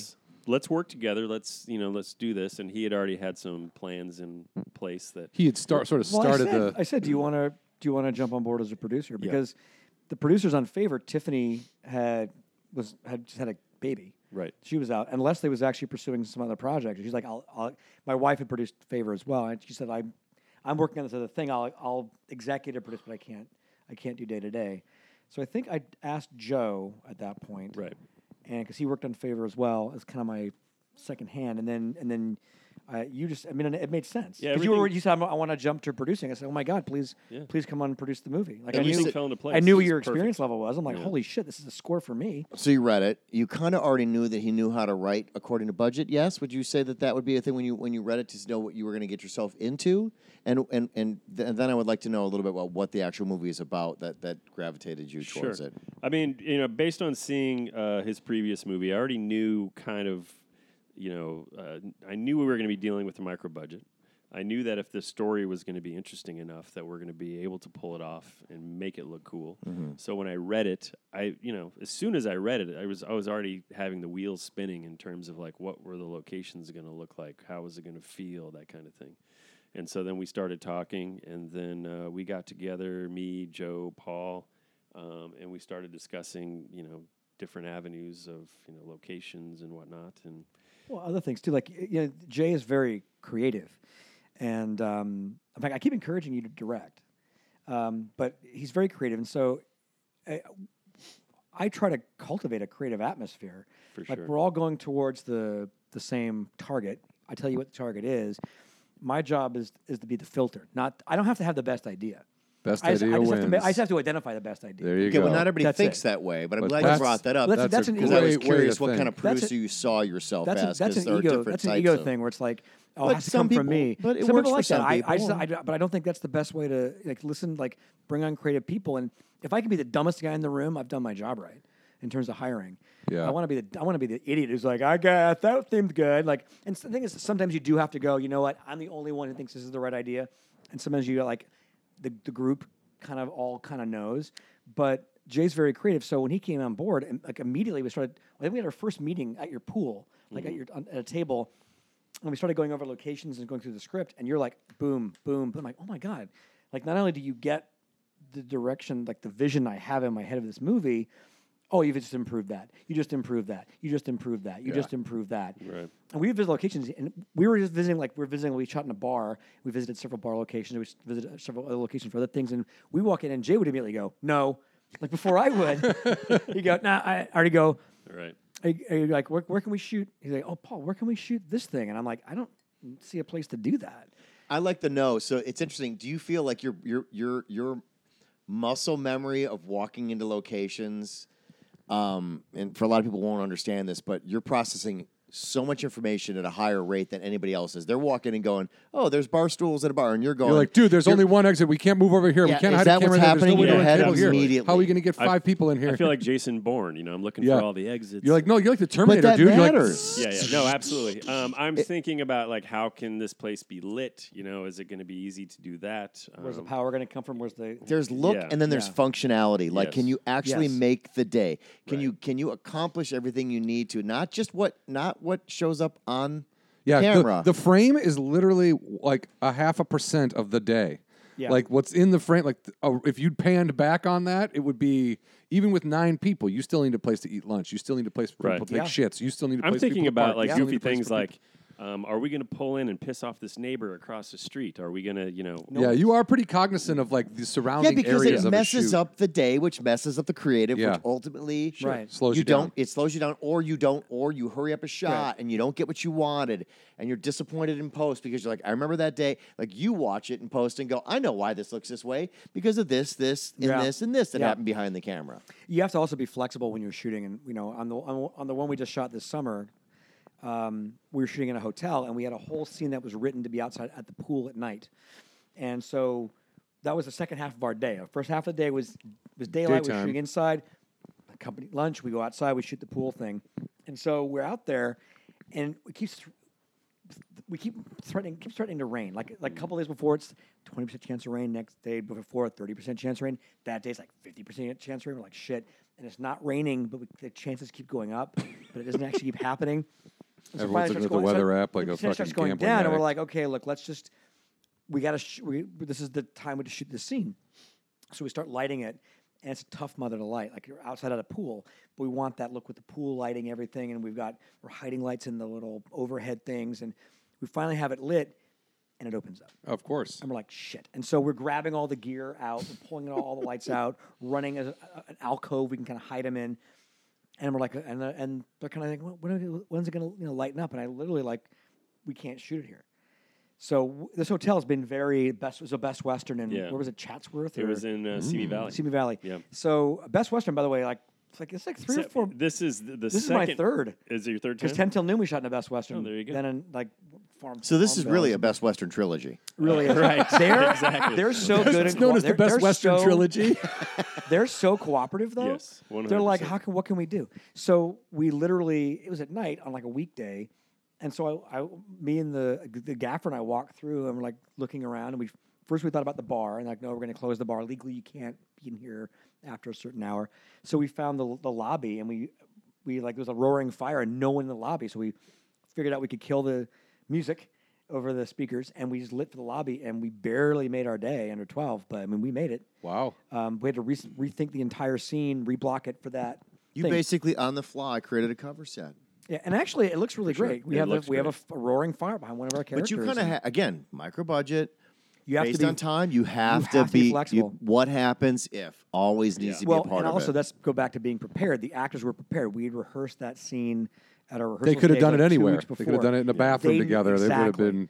Exactly. I think the actress was disappointed she didn't get to smoke. That was her big, because she's a mom. She just had a kid, and she's like, she gave up smoking when she became pregnant. She's like, I got to smoke in this scene. But when we moved it inside, there was no more smoking, so it became a coffee scene. She was very upset about So that. here- But otherwise, here's a Who meth gets upset pipe. about coffee? I love coffee. yeah, she's like, oh, but she can have coffee, but she couldn't have. She's Right, like, I right. get to smoke it every take. But Do you find this is going to sound weird, but do you guys get a little bit of a cheap thrill out of being able to make an adjustment on the fly, even though it's not the most ideal scenario? Do After you the feel fact. like an adrenaline kick in because you were able to pull off something that was not planned, it was not part of the game? afterwards. Okay. Never during. Yeah. Never during. My favorite scene in Favor is a 6-minute scene where these two guys are arguing in a parking lot outside at night. And we had blocked the whole thing in rehearsal exhaustively because one guy's walking to his car, the other guy's at his car. He surprises the other guy. Then he walks over to his car, and they argue. He walks back, and then he pushes him. There's a lot of logistics to it. Like I think it was like 16 setups. It was nuts. And we had half a night to shoot it at night in this parking lot because we shot the first half inside this building, second half outside. Blocked the whole thing, and we're dealing with like street lights and our lights, and we don't have a lot of lights, so we're doing the shadows and. So we get there, we block it, we we set the blocking the way we had rehearsed the blocking, and it does not work. It does not flow. It does not make sense. Actors are fighting the blocking, and I was like, fuck, we have to figure this out. So I said, look, and we're shooting this film handheld camera, which made it easier to do this. But I said, look, let's do it once the way you would just do it. And then let's do it again the way you naturally do it. as humanly possible. Do what feels natural, and I'm going to watch. And so I basically we mic'd him up. I put the camera way far back. I did a massive wide shot, nice, yeah. and I let him do it twice, and I kind of learned it. But I'm like, I can always go back to this. And then I said, okay, I'm going to do another one, do it again. I'm going to follow you with the camera, and shadows are going to be shitty. We're going to get booming, but you'll be able to use chunks of it I'll here have and pieces there. of it. Yeah.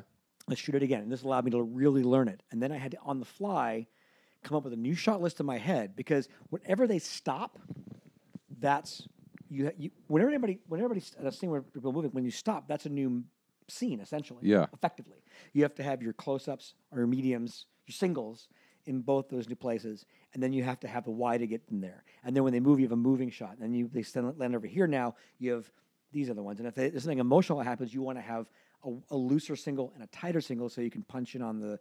So you have all these different things you have to think about. And they had like 4 or 5 different places, plus a gag where he knocks them over.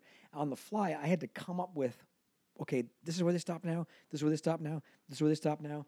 And think of all, and just, go. And we got all, I think we ended up being like 20 setups because I had to add some. But we got it all before the sun came up. Dude. And it was stressful as balls. But it's my favorite scene in the movie because after the fact, I was really thrilled that we were able to do that because it feels really alive, first of all, because they're following their natural inclination, and we were able to make it work on the day. But at the time, I was like, this fucking sucks. I hate myself. You know what you're describing? But you're also like however many days into filming, and you're already like, you're not just directing something like that. You're invested in it 1,000%. Yeah. So it's like everything else piles up at that situation. And also, you don't react. You don't walk around knocking shit over and yelling like, why? The rest of the crew looks at you and goes, oh, we'll figure this. Look, he's thinking about it. We'll get there. Yeah. We'll figure it out. It's just a matter of time. And I'm trying to be the hardest working person on set, and that's on purpose. One, because I want to get things done, but two, you need things to move. Because if you're working hard, people want to work hard also. By the way, just so you know, what you described is a filmmaker's version of what it's like for a woman to go through pregnancy. They hate it the whole time. They create this beautiful thing, and then they say never again. And then they have 3 more. Right? That's kind of like independent filmmaking, right? It's the same thing. Yeah, I'm never doing that again. Why the hell am I doing this? What did you do to me? I never say never again because I'm always like, here's my thing. It's like by the end of editing, selective memory. By the end of editing, I hate the fucking movie. Oh yeah, you've seen it a million times. You've seen it more than any human could. Oh yeah, this is garbage. And it took me a couple of films to like realize that's what. Because I'm like. Because I did a documentary back about 10 years ago, and when that screened, I was like, I drank myself into a coma during the screening because I was like, I hate this so much. This is a disaster. And the people were like, oh, this is great. The screening played through the roof, according to my publicist. But I was asleep. I went to kidney failure. Like I turned yellow. It was Congratulations. Fucking horrible. Yeah. Good for you. So like I hate it. But what keeps me so I started thinking about the next movie while the last one's going. I'm like, I really want to do anything else, anything other than this. And then I come up with a new idea. And then I kind of bank that for the next one. So I'm already thinking about if I was the pregnant woman analogy works if it was a guy's libido attached to it. Get this kid out of me so I can start fucking again. Mm-hmm. Like that would be Yeah. That's great. Yeah, that I like how that. soon is because- my perineum gonna heal so I can get some dick in me? Like if it was a male libido, that would be. Before we run out of time, so let's talk specific. Well, I want to make sure. Let's talk specifically, and that was. Oh, okay. Is anybody still listening after that last comment? Oh No, yeah. Oh yeah. listen. My mom listens to the whole ladies thing. turned up. She's Yeah. already fucking offended. John's mom is taking notes. Yeah, she's like, so this guy wants to get a bunch of She dick will in him. have Got questions. it. Got it. Paul the dick lover. Got it. Got any dick? If my mom was listening, which she doesn't, my mom and my wife don't listen to anything I do, but that's okay because that's why they still love me. And the thing is, if my mom was listening, she would just start clipping things out of Good Housekeepings that was related to it and start mailing me like, well, I heard what you were talking about the penises and the vaginas. Yeah, and here's an And article I saw about this thing that. in Good Housekeeping about that she that I wouldn't thought go- you might be interested in. It's a photocopy version of She it because won't. my She mom doesn't want to give me won't it. forward a link, but she will definitely cut something out of the paper. Yes. My mom. Hey, I thought you could enjoy this. Like, this Here's is a clipping. newspaper. What is this? What am I doing with this? I don't want this. So you want me to recycle this? Thanks for sending it. Just make sure you're sending clippings. The is Mitch what we're saying. Hedberg thing. Who doesn't I love a when good people hand clipping? me a flyer. It's like them saying, "Here, you throw this away." So what's the movie The movie, about? yes. What Yes. is the movie? You want me to Yeah, describe go ahead. it? Because All right, you so wrote this thing. I did. I'm sort of familiar with This the story. just in. You All right, wrote so this Cruel thing. Hearts is it's a thriller like Thriller, Favor, okay. but it's more of a film noir. Okay. So I wanted to play with the idea of sort of the traditional sort of film noir love triangle. You have like the successful but dangerous kind of man and then you have his wife who's a little too pretty for him, and then you have her young lover. But what if the motivations were a little different? So in this case, it's about the guy. It's kind of about the young lover. He doesn't realize he starts sleeping with this woman, and he doesn't realize she's married. And then he finds out, and oh, by the way, she's married to a mob guy, a mob boss. And he's like, oh, I know this guy. He is shit. I don't want to. So he's worried about his safety. So he decides to get ahead of the problem. Instead of like looking over his shoulder the rest of his life, waiting for the other shoe to drop, he goes to this guy and tells him. And he says, I didn't know she was married, but my God, I've been sleeping with your wife, and kind of begs for forgiveness. And it works. The guy doesn't kill him. And they form this kind of strange friendship relationship. Does she know? Or you don't want to give away too much? Does she? I don't want to give away too much. All Does right. she know he's Yes. telling him? No. Okay. She doesn't know he's spilling the beans in that. It's the opening scene of the movie. Where does this no all spoilers. come from the mind of you? Where does this come from? How do you start that process of coming up with that specifically? This one I don't know. This one, well, I've always loved film noir, and so the idea of playing in the Sandbox. But I wanted to tell because the film's told from three different points of view. It's told from the point of view of the husband, the wife, and the lover, and just the idea of kind of. I don't know. The idea of a three-hander like that, three-hander, there you go. A lot of hands. Also, it's a gestalt. Like I wrote this movie for the three leads, for Patrick Day, for Bonnie Root, and for Alev Aiden. So I had them in my head, and I was trying to come up with a story, and this is what sort of came up. And the whole thing, if you look at it, the whole thing really is a sort of an allegory for the functionality of marriage. But I want to, again, I can't get into why. That's fine. If you see the film, you can see it. But we come out on February 11th. I'm not sure when. The day this will When's be this- tomorrow. It'll be. Okay, so it comes out tomorrow. No, yeah, Well, exactly. it'll be out. It'll be out, But and you should just watch it. It's February available. 11th, It's but- accessible. February Yes. 11th. Well, Where? it's, all flavors of VOD. Oh, okay. So iTunes, Amazon Got Prime, it. Vudu, YouTube Movies, all the pay-per-view flavors, Cox, ATV, whatever Basically, you if you have. can't find it, you're an idiot. Blu-ray, DVD. It's called Cruel Hearts. You type it in your thingy, and it ought to pop up. Select theaters. Yes. Oh, select theaters. We're in some select theaters. Nice, nice. So and if you buy or rent the film on iTunes opening day, and you email us any kind of proof of purchase, it can be like it's a screen cap of your thing that says rented or bought. If you send it to us on February 11th or before, if you pre-order it, and you send it to us, we'll send you back a link to our behind-the-scenes documentary, Mean Spleens. Oh, So it's only available through this offer. It's like all the outtakes, behind-the-scenes stories, craziness. You can see Jay going insane. is there a clip of that? Because I might pay just to see that. Well, Just- don't you see it live every day when you I work do, with them? I do. Okay, What just are you make driving sure on, know. Grass? What are you doing, idiots? We haven't said this yet, John. You're in Cruel Hearts. I am. Well, what's- that was going to be a question for later. I was going to be like, what Was I in what it? was your process with my question? So you made a movie. Now, my question, am I in it? You are in the film. What's hilarious, John? So John, my first so question is John- always, am I in this?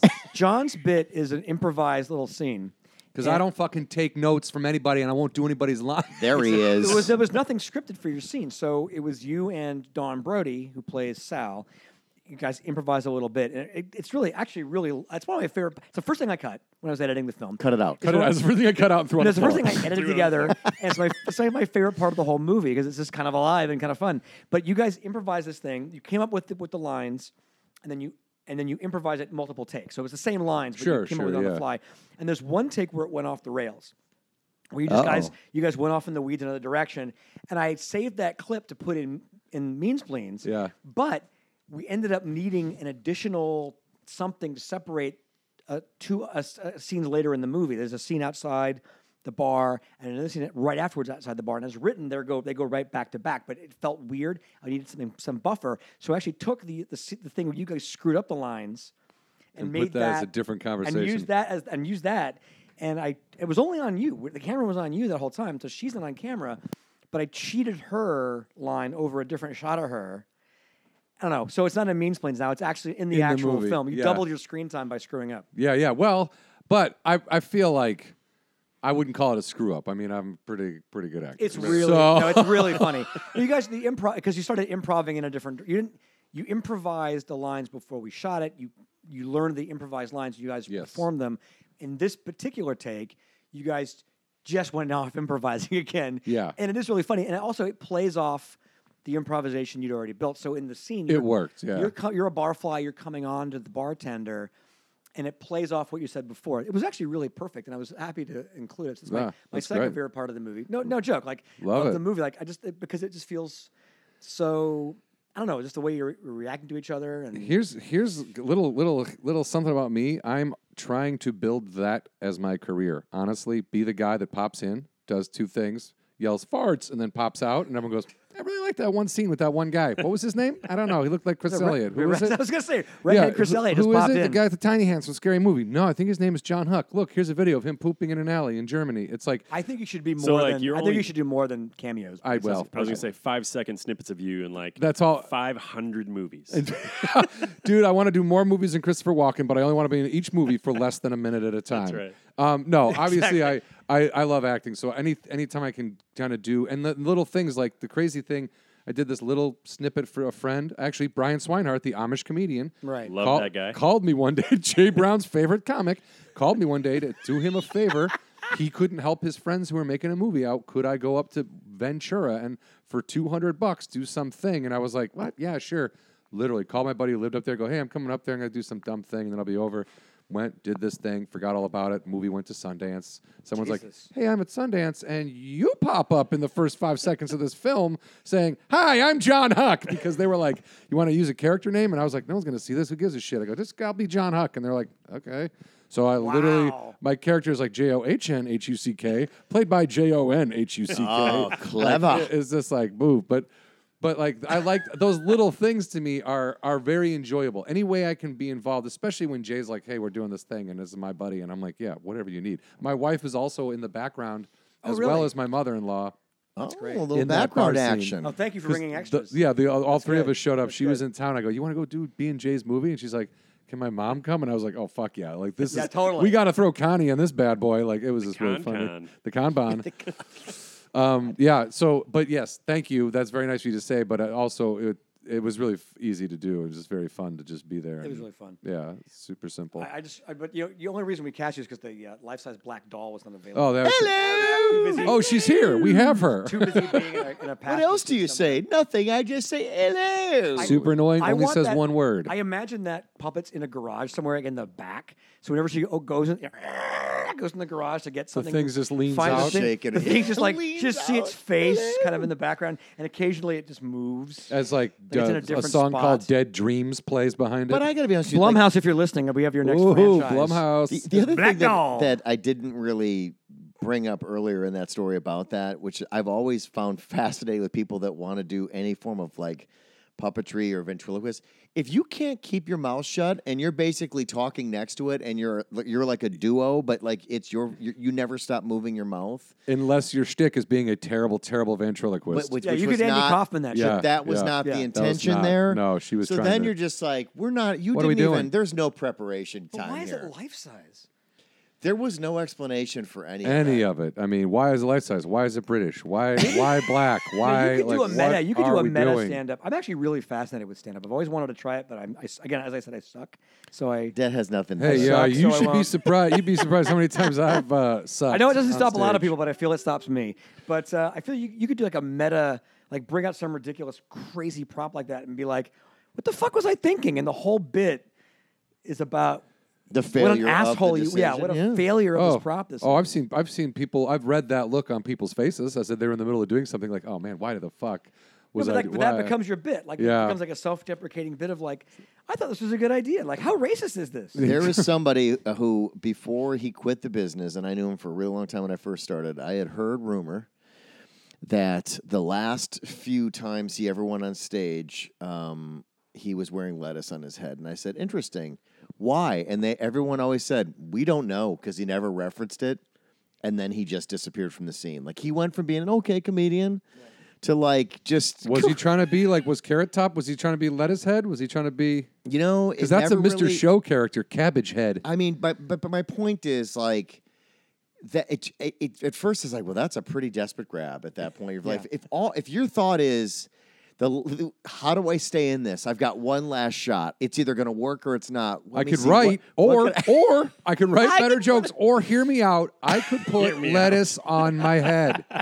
Fuck writing, fuck talent, lettuce on the hair. But I'm never going to reference it. Never talk about it because that's hilarious.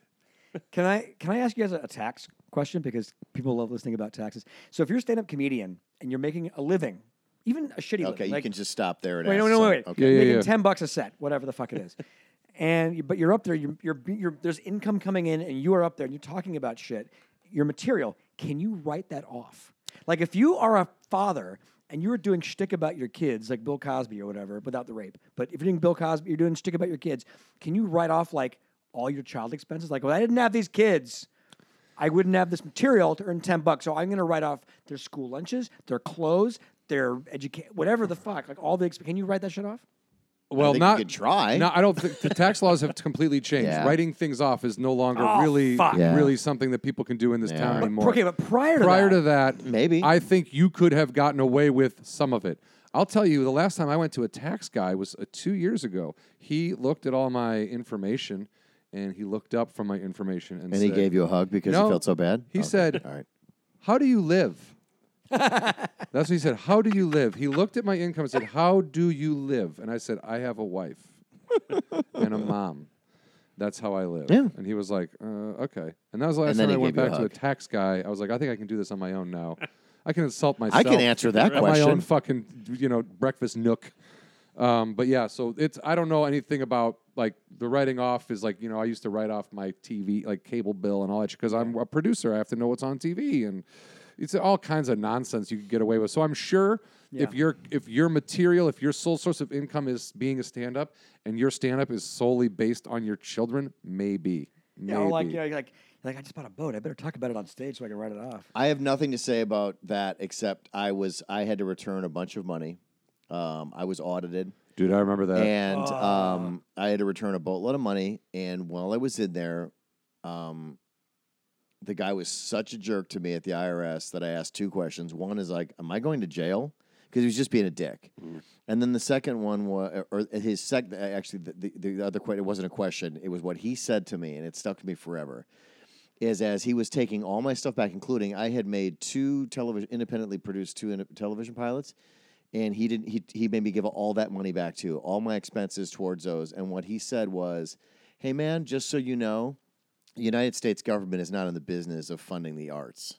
And he just handed me a bill, and that was it. Well, wait, was this you personally, or was it a production company? It was me, Because if it's a production company, you can write all that shit. of course. And, Wow. it was such. I left there going, "What did I do to you?" Like it's just like it was just cold. Calculated. he saw your The set. United States government wants your set. money, No, he and saw we're your taking it from you. He saw your set. He likes the guy who dresses up as the Amish guy. You rubbed him the wrong He's way. like, you're not a character. Fuck that. The best part about that guy was I swear to you, I think he was like 120 years old, but he was wearing his badge, and the picture was when he first started there. And so it literally is a badge of this guy, and it was black and white, and he was young, and I was like, boy, this really Well, is now you know why sad. he's so fucking pissed. Yeah. You just answered your own question. Yeah. Before and after. So Hey, what's I your don't problem? This is what I looked like 3 I don't weeks have ago. much to say about any of that stuff. he just started. That's a he started bitter pill. Wednesday. Yeah. Started Tuesday. This is killing me. Oh my god. Yeah, that's gnarly. I think dude. we just brought Brian down a few pegs. No, Well, I mean- I've moved on from it. I never got the money back. They said that apparently there's X amount of years that if you sell a project, you could write it off, which totally makes no sense. Like if you sell the project, you've actually profited from your investment. So the writing it off at that, the point of writing it off when you aren't getting the money is to help you continue your endeavor. None of it made any sense. Right. The bottom line is it's not a matter of like an ideology of funding the arts.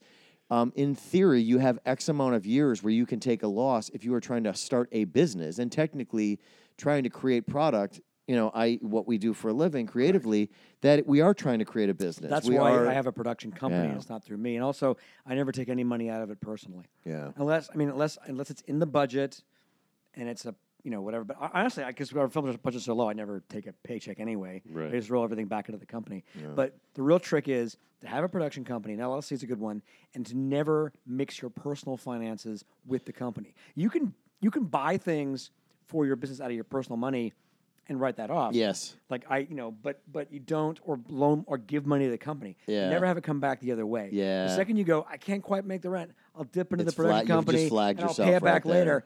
Then that becomes part of you. That's also to protect you if anybody ever sues the company. Are you LLC every time you start a new project? No, Do you we open have up a new we one? have one LLC. One, okay. If this state was a little more amenable to the LLC, Yeah. like in some states it's like $20 a year. I would maybe have one for each company, but it's $800 a year minimum to operate an LLC. So with every movie, if I had a new LLC, it would be like some people do that, right, $5,000 to just. Some people do that to protect each property, right? That's No, why what you you're do is doing it. you keep the accounting separate for each project. Yeah.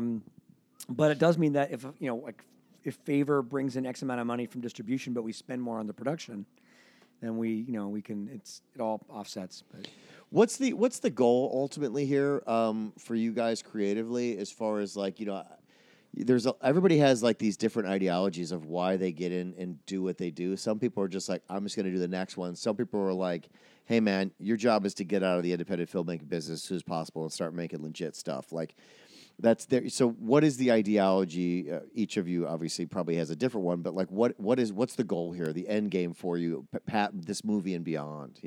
For me, it's just putting out projects that I'm proud of, and it would be nice to get to the next level of income and not wearing socks that have holes in them. I just have my sock with a giant hole in it. But yeah, it's definitely putting out projects that that entertain me, that I'm proud of, that will entertain other people, and then just continue to put those products out, and then hopefully eventually that product will come back at me in money and in just glory, the glory, Right. whatever you want to call it. So you're in it for the glory. Just it'd be fun just to have someone go, hey man, I saw your movie, that was great, I really Kinda makes enjoyed it it. worth it. I mean, that, look, that kind of stuff is way more valuable than cash in my you're- pocket, in my opinion. and you're helping to tell a story. Yeah. And you want people to be entertained by that story, and then you want people to be like, hey man, I like that. Either it moved me, it made me laugh, it made me sad, whatever. Sure. I mean, you want to hear those things. It's always nice to hear. And by the way, the size of the hole in your sock, just so we're clear, it's no longer a sock. That is a sleeve. Yeah, no. Okay, I just it goes in and then something comes out on the other end. That's not even. Why would you even put that on? Why didn't you just go barefoot? didn't It's know a that. leg warmer that he I wrapped didn't know around this. I his put it on this toes. morning just to fill the listeners in at home. I took my shoes off, and as Jay was talking, I noticed I have a giant hole in my sock. And he's You right. noticed? There's How more could you- hole than sock. Yeah. And I didn't really know. Well, no, my toes aren't coming out. That's how I didn't notice it. I had a hole in my sock about that size when I was in Vegas coming back from Aspen, Colorado. Were you walking on the streets for 4 hours without shoes on? Um, That's the size of that hole. That's Dude, Yeah, I'm no. telling you, I'm in a I know, hotel it's room with my ridiculous. buddy, and I start to put that like a sock like that on. I go, I need to go play blackjack, and he looks at me and goes, no, you need some new fucking socks. Well, no, when you can forget playing blackjack, dude. What are you talking about? See, I kind of wish you had a video component because I could hold it up to the camera and go, "Please buy our movie." Yeah. John will take a I need picture of new your sock. socks. No, dude, Man, I think I'm a this. If people ragamuffin. hear this, if they've listened this far, they're going to be like, we need to help this guy. Yeah, totally. And if anybody has an opportunity to meet Paul on the street after they've seen our fabulous movie and they shake his hand, they can think, this guy's got a holes. This in the guy sole. this sock has is- more exposed foot than covered foot in that shoe. Well, unless they meet me today, the sock will be gone. Right. But Oh, I'm sure there's Will it? other socks. Will it? Because it sounds Yes. like you haven't been. You have had a Could hard be. time letting go of that Could thing. be a good, No, car wash this sock. I'm just the first. I see a hole in my sock. I throw them away. Oh, but I mean, oh, like, look at no, look at Thurston I know. Howell over here. I'll see a hole in my sock and I'll throw it away. I don't money as well. Wipe my ass with it. Well, here's the thing. Like, I don't dress well. I'm not good looking. But I like, disagree. there is a line. There is a line that I don't cross. You also that have a wife who's going to go. I Get wanna that keep- fucking thing out of I here. want to keep the wife. Right. She's way prettier and smarter than me, and way That's more how it- charming. that's how it And should so I be. feel like if the threshold is, I get rid of the socks with the holes in them. So be it. Fair.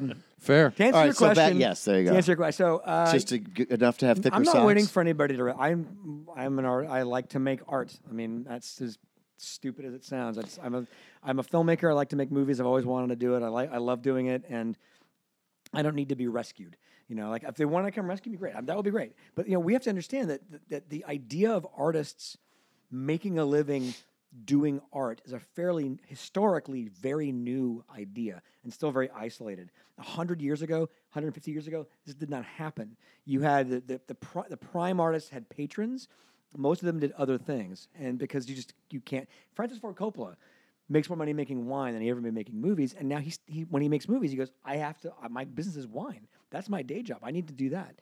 So I would love to have a studio come down and be like, hey, make movies for us. I'd love to have Brad Pitt check out Fear on iTunes and be like, I like this guy. I'm going to bring it into Plan B and we'll do a deal and he'll write screenplays for me. I'm in the Writers Guild. I Yeah. could write for Plan B. Yeah. You know, I'm not waiting for that. No. And I'm not expecting And, it. and you're not, and that's not doesn't seem to be your goal necessarily. No. You're not like, oh, if I got to make this and someone's going to look at it, and then they're going to get me on and this, I've and I'm going written to go for to this. other people before, and you know, it's like I remember taking a meeting one time. This guy hired me to write a script, and he was like, "This is a great script. I can't wait. This is gonna be the best script." I'm like, "Well, okay, he was hiring me to write this as producer." And I said, well, "Yeah." He's like, I wanted to meet with you face to face because I want to see your expression when I tell you what it is because it's going to be amazing, and you know, and I think you're the guy." I'm like, "All right." It's like it's a modern take on Frankenstein. Like okay, like the Mary Shelley's He's like, "Yes, but it's a musical." Like really, that it's called Tutti Frutti. I'm I still have listening. notes. You're making this part, the Tutti Frutti part up? Nope. I This love is an this actual- movie. this is I actually love something this I was fucking actually movie. hired to Please write. tell me you wrote it. John wants to be in it. There was, yeah, it never went anywhere. Tutti Frutti, it's Frankenstein. I was like 23. I met with a producer at the Dupars or Daltz or whatever the fuck, and and this was what he wanted me to write for him, and you know, like if I'm not saying that's writing for a studio, but if you are writing for a studio, you're writing for other people. So here's an existing script. Yeah, we think we might have John Hamm beef up this part and do this and do that and punch us up, and I've done those things, but when we're doing these movies for our company, these micro budget films, we have complete creative control. Yeah, you're not You listening know? to anybody's bullshit. Right. Yeah, I mean we're controlled by our budgets, Sure. but we're hiring the actors we want to hire. We're telling the stories we want to tell.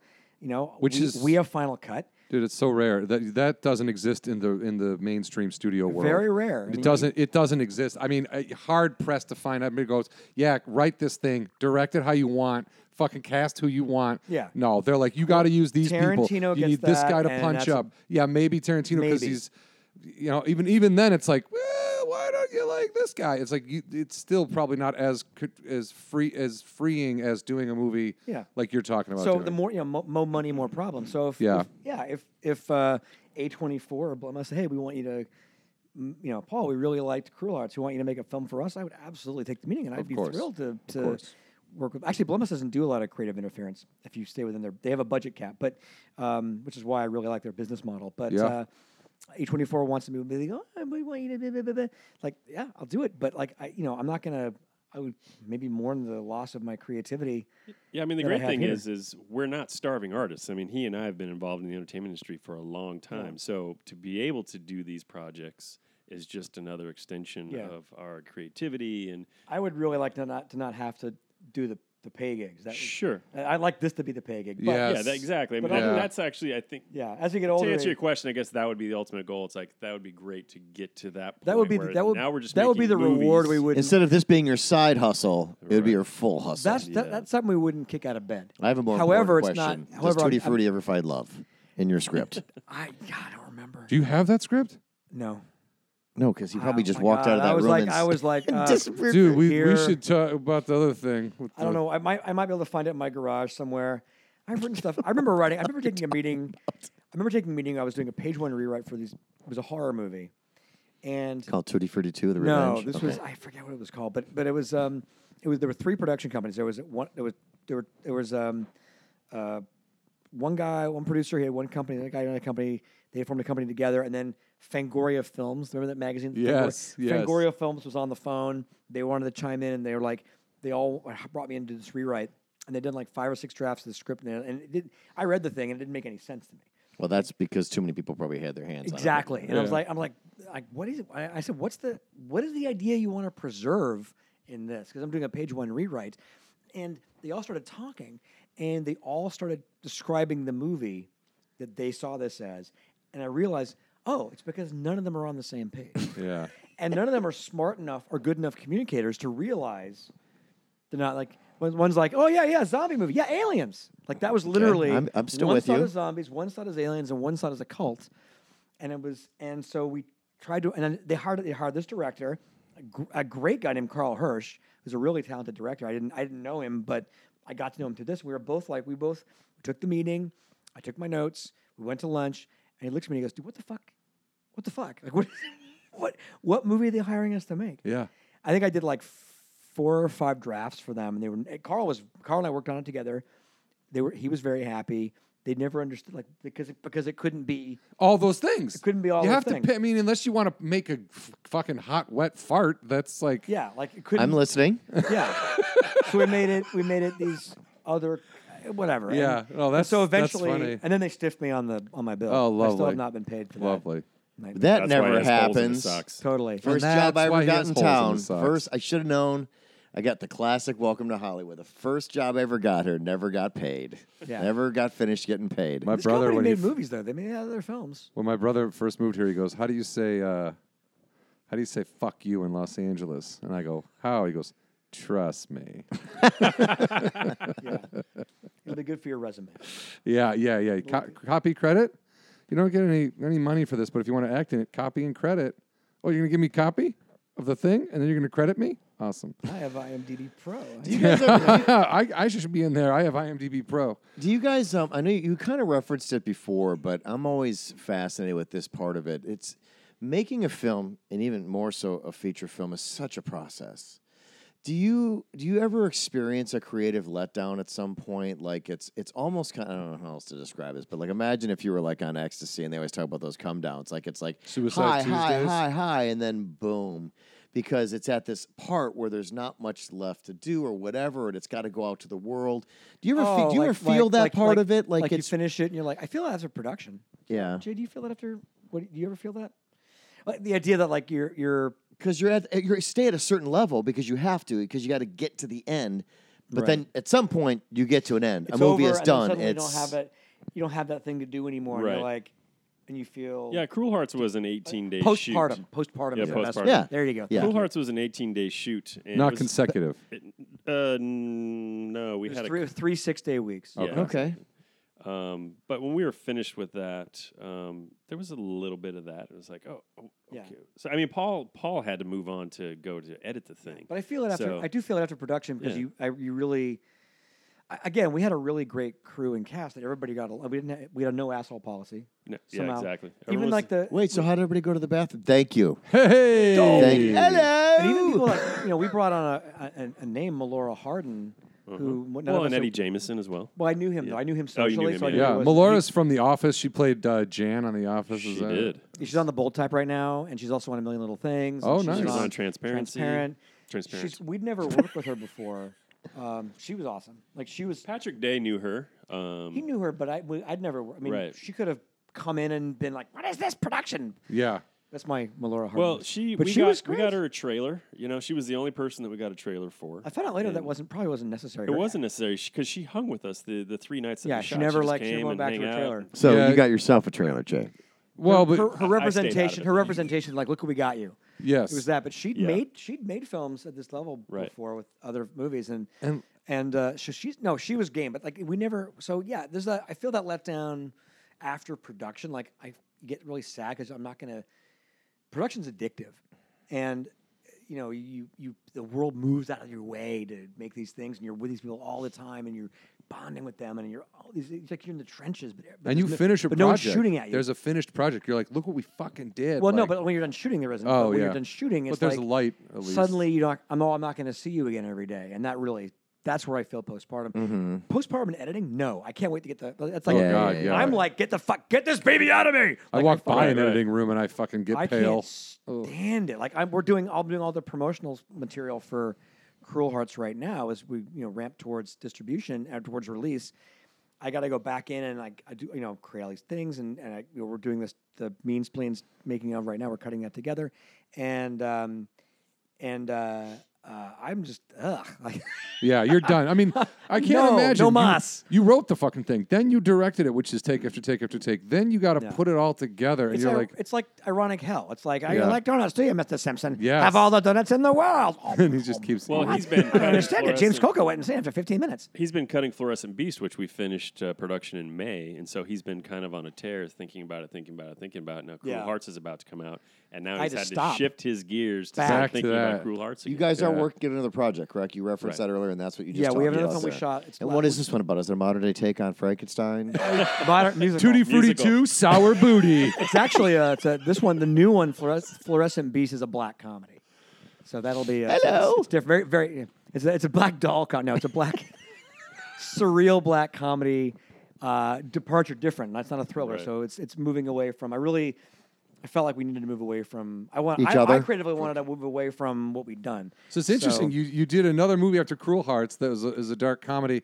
You enjoyed my performance in Cruel Hearts, and yet And here it is, the somehow insecure actor. I was Somehow. not cast in the new film, even though I sort of proved myself. As, You did. as a You guy John and you want I, on John and set. I have a Patreon page. It's called Insecure Actor. John brings everybody in who's never used him and stuff. There really wasn't a role. And really there grills wasn't a them. role for Sure. you. You wrote this, I hear. So it's not a role for me. So by choice, then there was no role written for me. No, they Yeah. wose a John Huck Sounds like we type. got to do something for John Huck. we cast a John Huck type. Yes, but All right, he's- here we go. The We got- Jay needs to direct. John You need type. a role. I'll write it. I'll tailor a thing for John, but you have to direct. Instead of me getting hired, they hired Jamie Kaler and Matt McCarthy to take just two people to we do had one talked role. about doing a spin-off from Cruel Hearts for a little bit. We did one of the characters, Eddie Jameson's character. Two. Yeah, two. yeah, There's sorry. there's a couple of you've seen the movie, so Yeah. right. There's a couple of bumbling mob operative characters in the film that have a couple of scenes in the movie, played by Eddie Jemison and Marion Curran. They're sort of an odd couple, and he's middle-aged, kind of like he's like kind of nerdy, but he's supposed to be like a tough guy, and he's sort of a bag man. And she's working with him, and she's about 10 years younger, and she's much more serious and motivated and competent. And so, but he kind of is the boss of her, and she sort of they have this odd couple chemistry, and it really comes across well on screen. And so there was a chain between you, me, Joe. Zula, a couple of the money guys.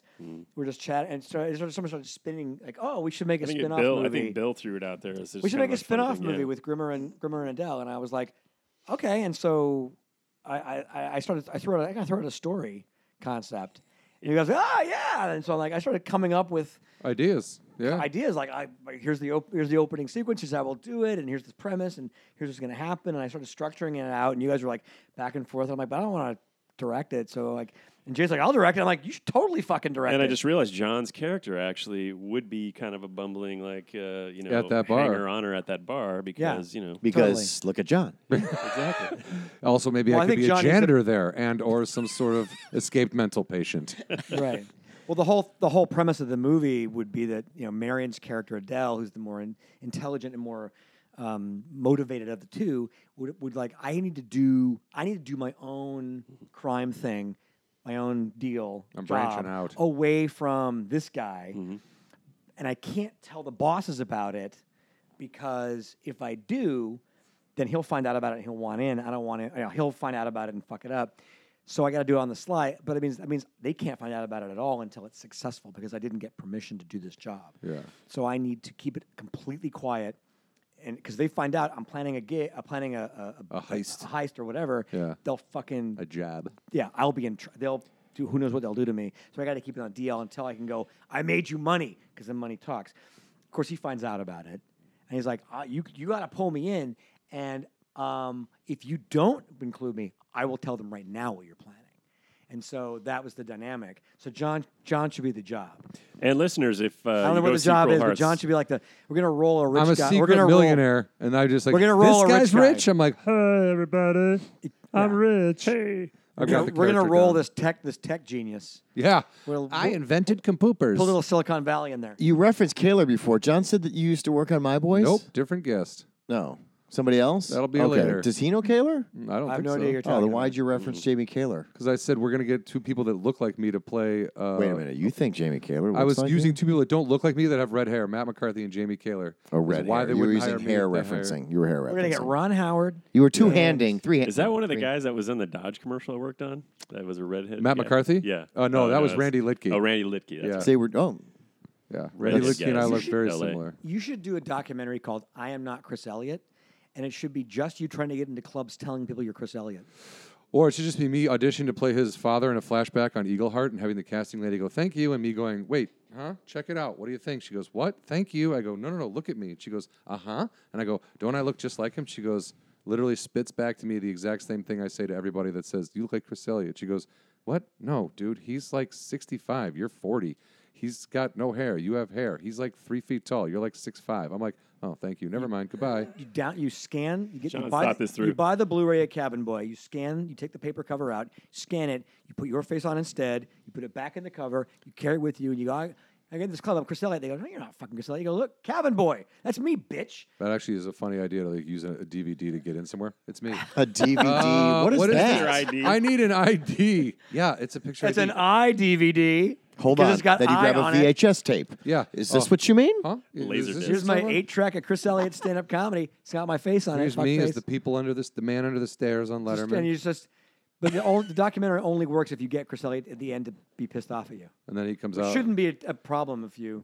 No, Although I don't know, he hasn't worked a lot. He may be like, Doesn't "Thank work. He's God on someone's Schitt's fuck-" Creek, dude. He's on one of the #1 comedies in the world right now. What is he on? Schitt's Creek. He's the mayor. Oh, is he really? Oh my God, he's Oh, so shit. fucking funny on that. I have not Chris Elliott watched- has not stopped working since he got to Letterman. Like people are like, "Oh, that guy's been comedy." No, he's literally constantly working. They're thinking of Tom Green.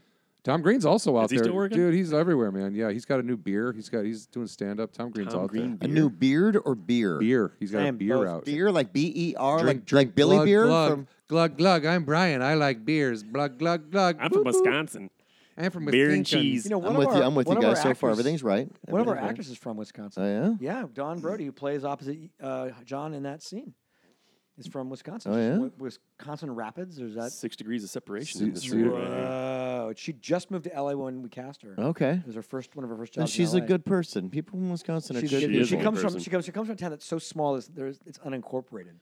Wisconsin Rapids. Yeah, you know where Wisconsin Rapids is. I think that's in the north central part of Wisconsin. I will tell you, It's the people from nearest post Wisconsin, office to where she we lives. are the kindest folk you're ever going to meet, and we will also probably serial kill and eat you. So Yep. we've So got be a careful couple of when your those. car breaks down in Ed Wisconsin. Gein, Don't just be knocking on doors. and Jeffrey We Dahmer. want a little cheese to go with that. Why don't you come over to my farm? I'll harvest your skin. All right, guys. So, Cruel Hearts. Cruel We Hearts digress. comes out tomorrow. VOD, anywhere you can find it. It's going to be everywhere. iTunes, Yes. Amazon. And if you get it on iTunes, you either pre-order it today or you get it on iTunes on the first day, which is Take a picture February of it. 11th. Yep. Send us a screen cap to info@conspicuouspictures.com. That email again, info@conspicuouspictures.com, and say that you want to get access to Mean Spleens, and we will send you a private link to watch it. do me a favor Full and spoilers, email so I that to should me. watch the movie We first, will. then watch the doc. We're Yeah. also going to be showing in Birmingham, Alabama, Boom. possibly 2 screenings. As on of, the as 11th. of as of this As of- airing, it'll yes. we'll know for sure. Yep. And then on the 13th of February in Albany, New York. Sweet. And then we Denver. have Denver. Denver, also. yeah. When is that? That's on That's the the 11th. 11th. That's the 11th as well. That's the day of. This Yep. day of, and that's Yeah, actually yeah. that's a pretty good deal. It's I think it's like $10, and it's the movie and also a bunch of bands. Oh, wow. I don't know who the hell the bands are, but the guy who booked it's a friend of mine from Denver. He's a band promoter, so it's going to be free music and movie show. Well, go ahead. I was going to say $10. just a few fun things about the film. So we were in 10 movie festivals. Thank you. We Yes.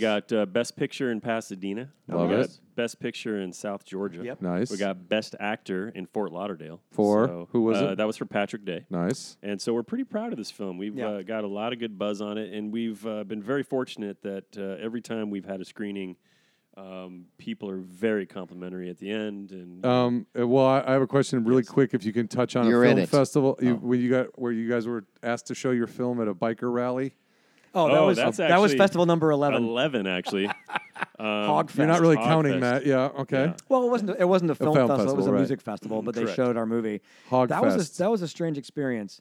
In the film, there's Melora Hardin's character is dealing with her ex-husband. It's a side plot thing, and she's like just starts describing him, and we wanted them to be very different. So we decided, okay, she'll be like the liberal, he'll be like the conservative, she'll be like the blue state, he'll be like the red state. She starts describing him. It's like he's some neo-Nazi NRA asshole and never bathes and blah blah blah, and so starts describing him this way in the movie. So we're in Carlsbad, New Mexico, showing this film. Slowly walking out the back, quietly. We're screening the movie, and the audience is people from Carlsbad. These very not urban, not blue state, definitely red state folks. Super conservative. There's a big pro-Trump headquarters as part of the festival. Right. There's also a big recycling. So they were both represented. They were all over the fucking place. But the point is that there are a lot of red hats, and we're watching this movie, and the audience is sitting there, and I'm like, I don't know what the politics of this audience is, but I can guess they're probably pro-gun. At the very least, they're pro-Second Amendment. Yeah. No judgment on them, but she's about to pass judgment on them out loud on the screen. Yeah. And other character doesn't rebut. It's Right. not like it's a debate. Right. And I was like, oh God, Jay. I turned to Jay, I'm like, Jay, it's coming. He's like, what? Like the line, I saw line's like, oh no. And then one of the promoters working Was with Jay getting a tattoo while this was happening? It's a neck One of my tat. he was ass. riding the bull. There's actually a bull you could ride outside. I swear to God, there was. And so then one of the promoters comes over. Hey guys, how's it going? She's next to us in the theater. We're in the very back, and she like, why are you guys like worried? And this promoter working. She's from Los Angeles, and she goes. We said, "What's this line's coming up that we're going to worried about?" And we told the line. She's like, "Oh Jesus, guys, what are you doing to me? We're gonna die." The line goes. Not a peep, not Nothing. a word, nothing, nothing, no, not even like or flat, nothing. In their heads, they were just like, and? Yeah, So what? He doesn't they're bathe. like, what's wrong with her, bitch? Yeah. Yeah, or she, whatever. But then at the end of the movie, they were all very complimentary. Yeah, they they were all great. stayed. A lot of them wanted to buy it. That's When's great. it coming out? I don't think we lost anybody for the Q&A, which is usually that's the sign. If you lose people for the Q&A, They don't give a shit about how you made it or what happened. then they're not into it. Well, if you lose half. This is what I heard at a festival programmer told me this once. If you lose half of them, it's a cult film. You pissed off half stayed. If you lose everybody or a fair amount, they don't care. Yeah, exactly. They don't want to see what your They don't story give a shit, is. yeah. If a lot of them stay, they're really into They're your movie. curious, yeah. So, and the only exception to that rule is if the festival schedule screenings very close together, And they can't have a they're- queue. Boom, boom, boom. and they're boom. running late, and people are leaving to get to the next screening. Sure. That's the only time. Like in Phoenix, you tend to lose people at the Q&As because the movies are very tightly together, are tightly scheduled together, Yeah. and people will buy passes and see 7 films in a Sure. row. So, but then those same people find you later, go, sorry, I couldn't stay for your Q&A. Yeah. But yeah, usually, so everybody stayed for the Q&A at Hogfest. Were very complimentary. So they were not. The divide was not as big as we were worried Did you about. guys leave Ride Bitch then with your new friends? That'd have been exciting, right? Ride out with the flying. You leave riding bitch with Is you. that what that's called when you're the second rider Not on a anymore, motorcycle? but yeah, it used to be. One They don't use that term burger anymore? place we went to Oh. in Carlsbad. Oh, They do on Happy's. Rockford Files. Well, we think had it's to called Happy's. we had to move booths because the flies were too dense on one booth. Right. Oh, that's hot. It was an interesting experience being in Carlsbad. But I will say that the best part about going to Carlsbad is we got to experience the caverns there, Yeah. which was incredible. Carlsbad Caverns. Carlsbad right, buddy. Caverns were great. The ZZ Top cover band was really good They too. were really good too. There was that was free. ZZ Bottom. There's a free music AA festival. Bottom. ZZ Bottom. Double A Bottom. We're ZZ Top cover band. ZZ Double D. All right, guys. Thank you so much for coming by and talking about the movie. And giving us Um, candy. I know we have a lot of Eric, I know we have a listener, Eric, who he's Eric asked me Rush. to talk Eric about a million times. fucking the problems with filming going to Canada outside of LA, and we've yet to talk about that with anybody. But Eric, I haven't We'll get forgotten there, about buddy. you, dude. We will get there. But at least you said your name. At least we said your name at the end of a 2-hour episode, so this ought to tide you over. Is he like the Lindsey Buckingham of your show? Like, in What Up With Dat, where they never get to Lindsey Buckingham? That's Is he like the Lindsey? Oh, Lindsay! Dude, that Lindsay, is man! fucking- I'm so sorry, Lindsay. Lindsay? There's a lot of things. Lindsay, we I'll buy never- you a cake. There's a lot of things we never get to. Yeah, we've changed the show's format a couple times. But anyway, thank you guys. Get Thank Cruel you. Hearts anywhere movies are tomorrow, VOD, Amazon, select theaters, check local listings, iTunes. DVD and Blu-ray. iTunes, Oh, yeah, DVD, Best Buy, Blu-ray, Best Target. Buy, Target, Should be Amazon by Walmart. then. I haven't seen the links aren't up yet, but they should be by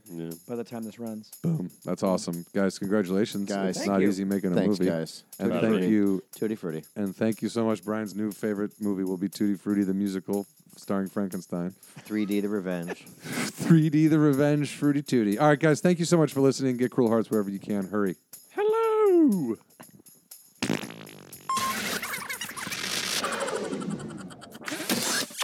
Thank you for listening to Hollywood Anonymous. Don't forget to follow us on Twitter at Hollywood Anani. That is short for Hollywood Anonymous. You can also follow John individually at John Huck and myself, Brian Irwin, at Brian Irwin on Twitter as well. Both of us can be found on Facebook. You can also Google us and contact us directly, HollywoodAnonymousGuys@gmail.com. Thank you again so much for listening, and please don't forget to subscribe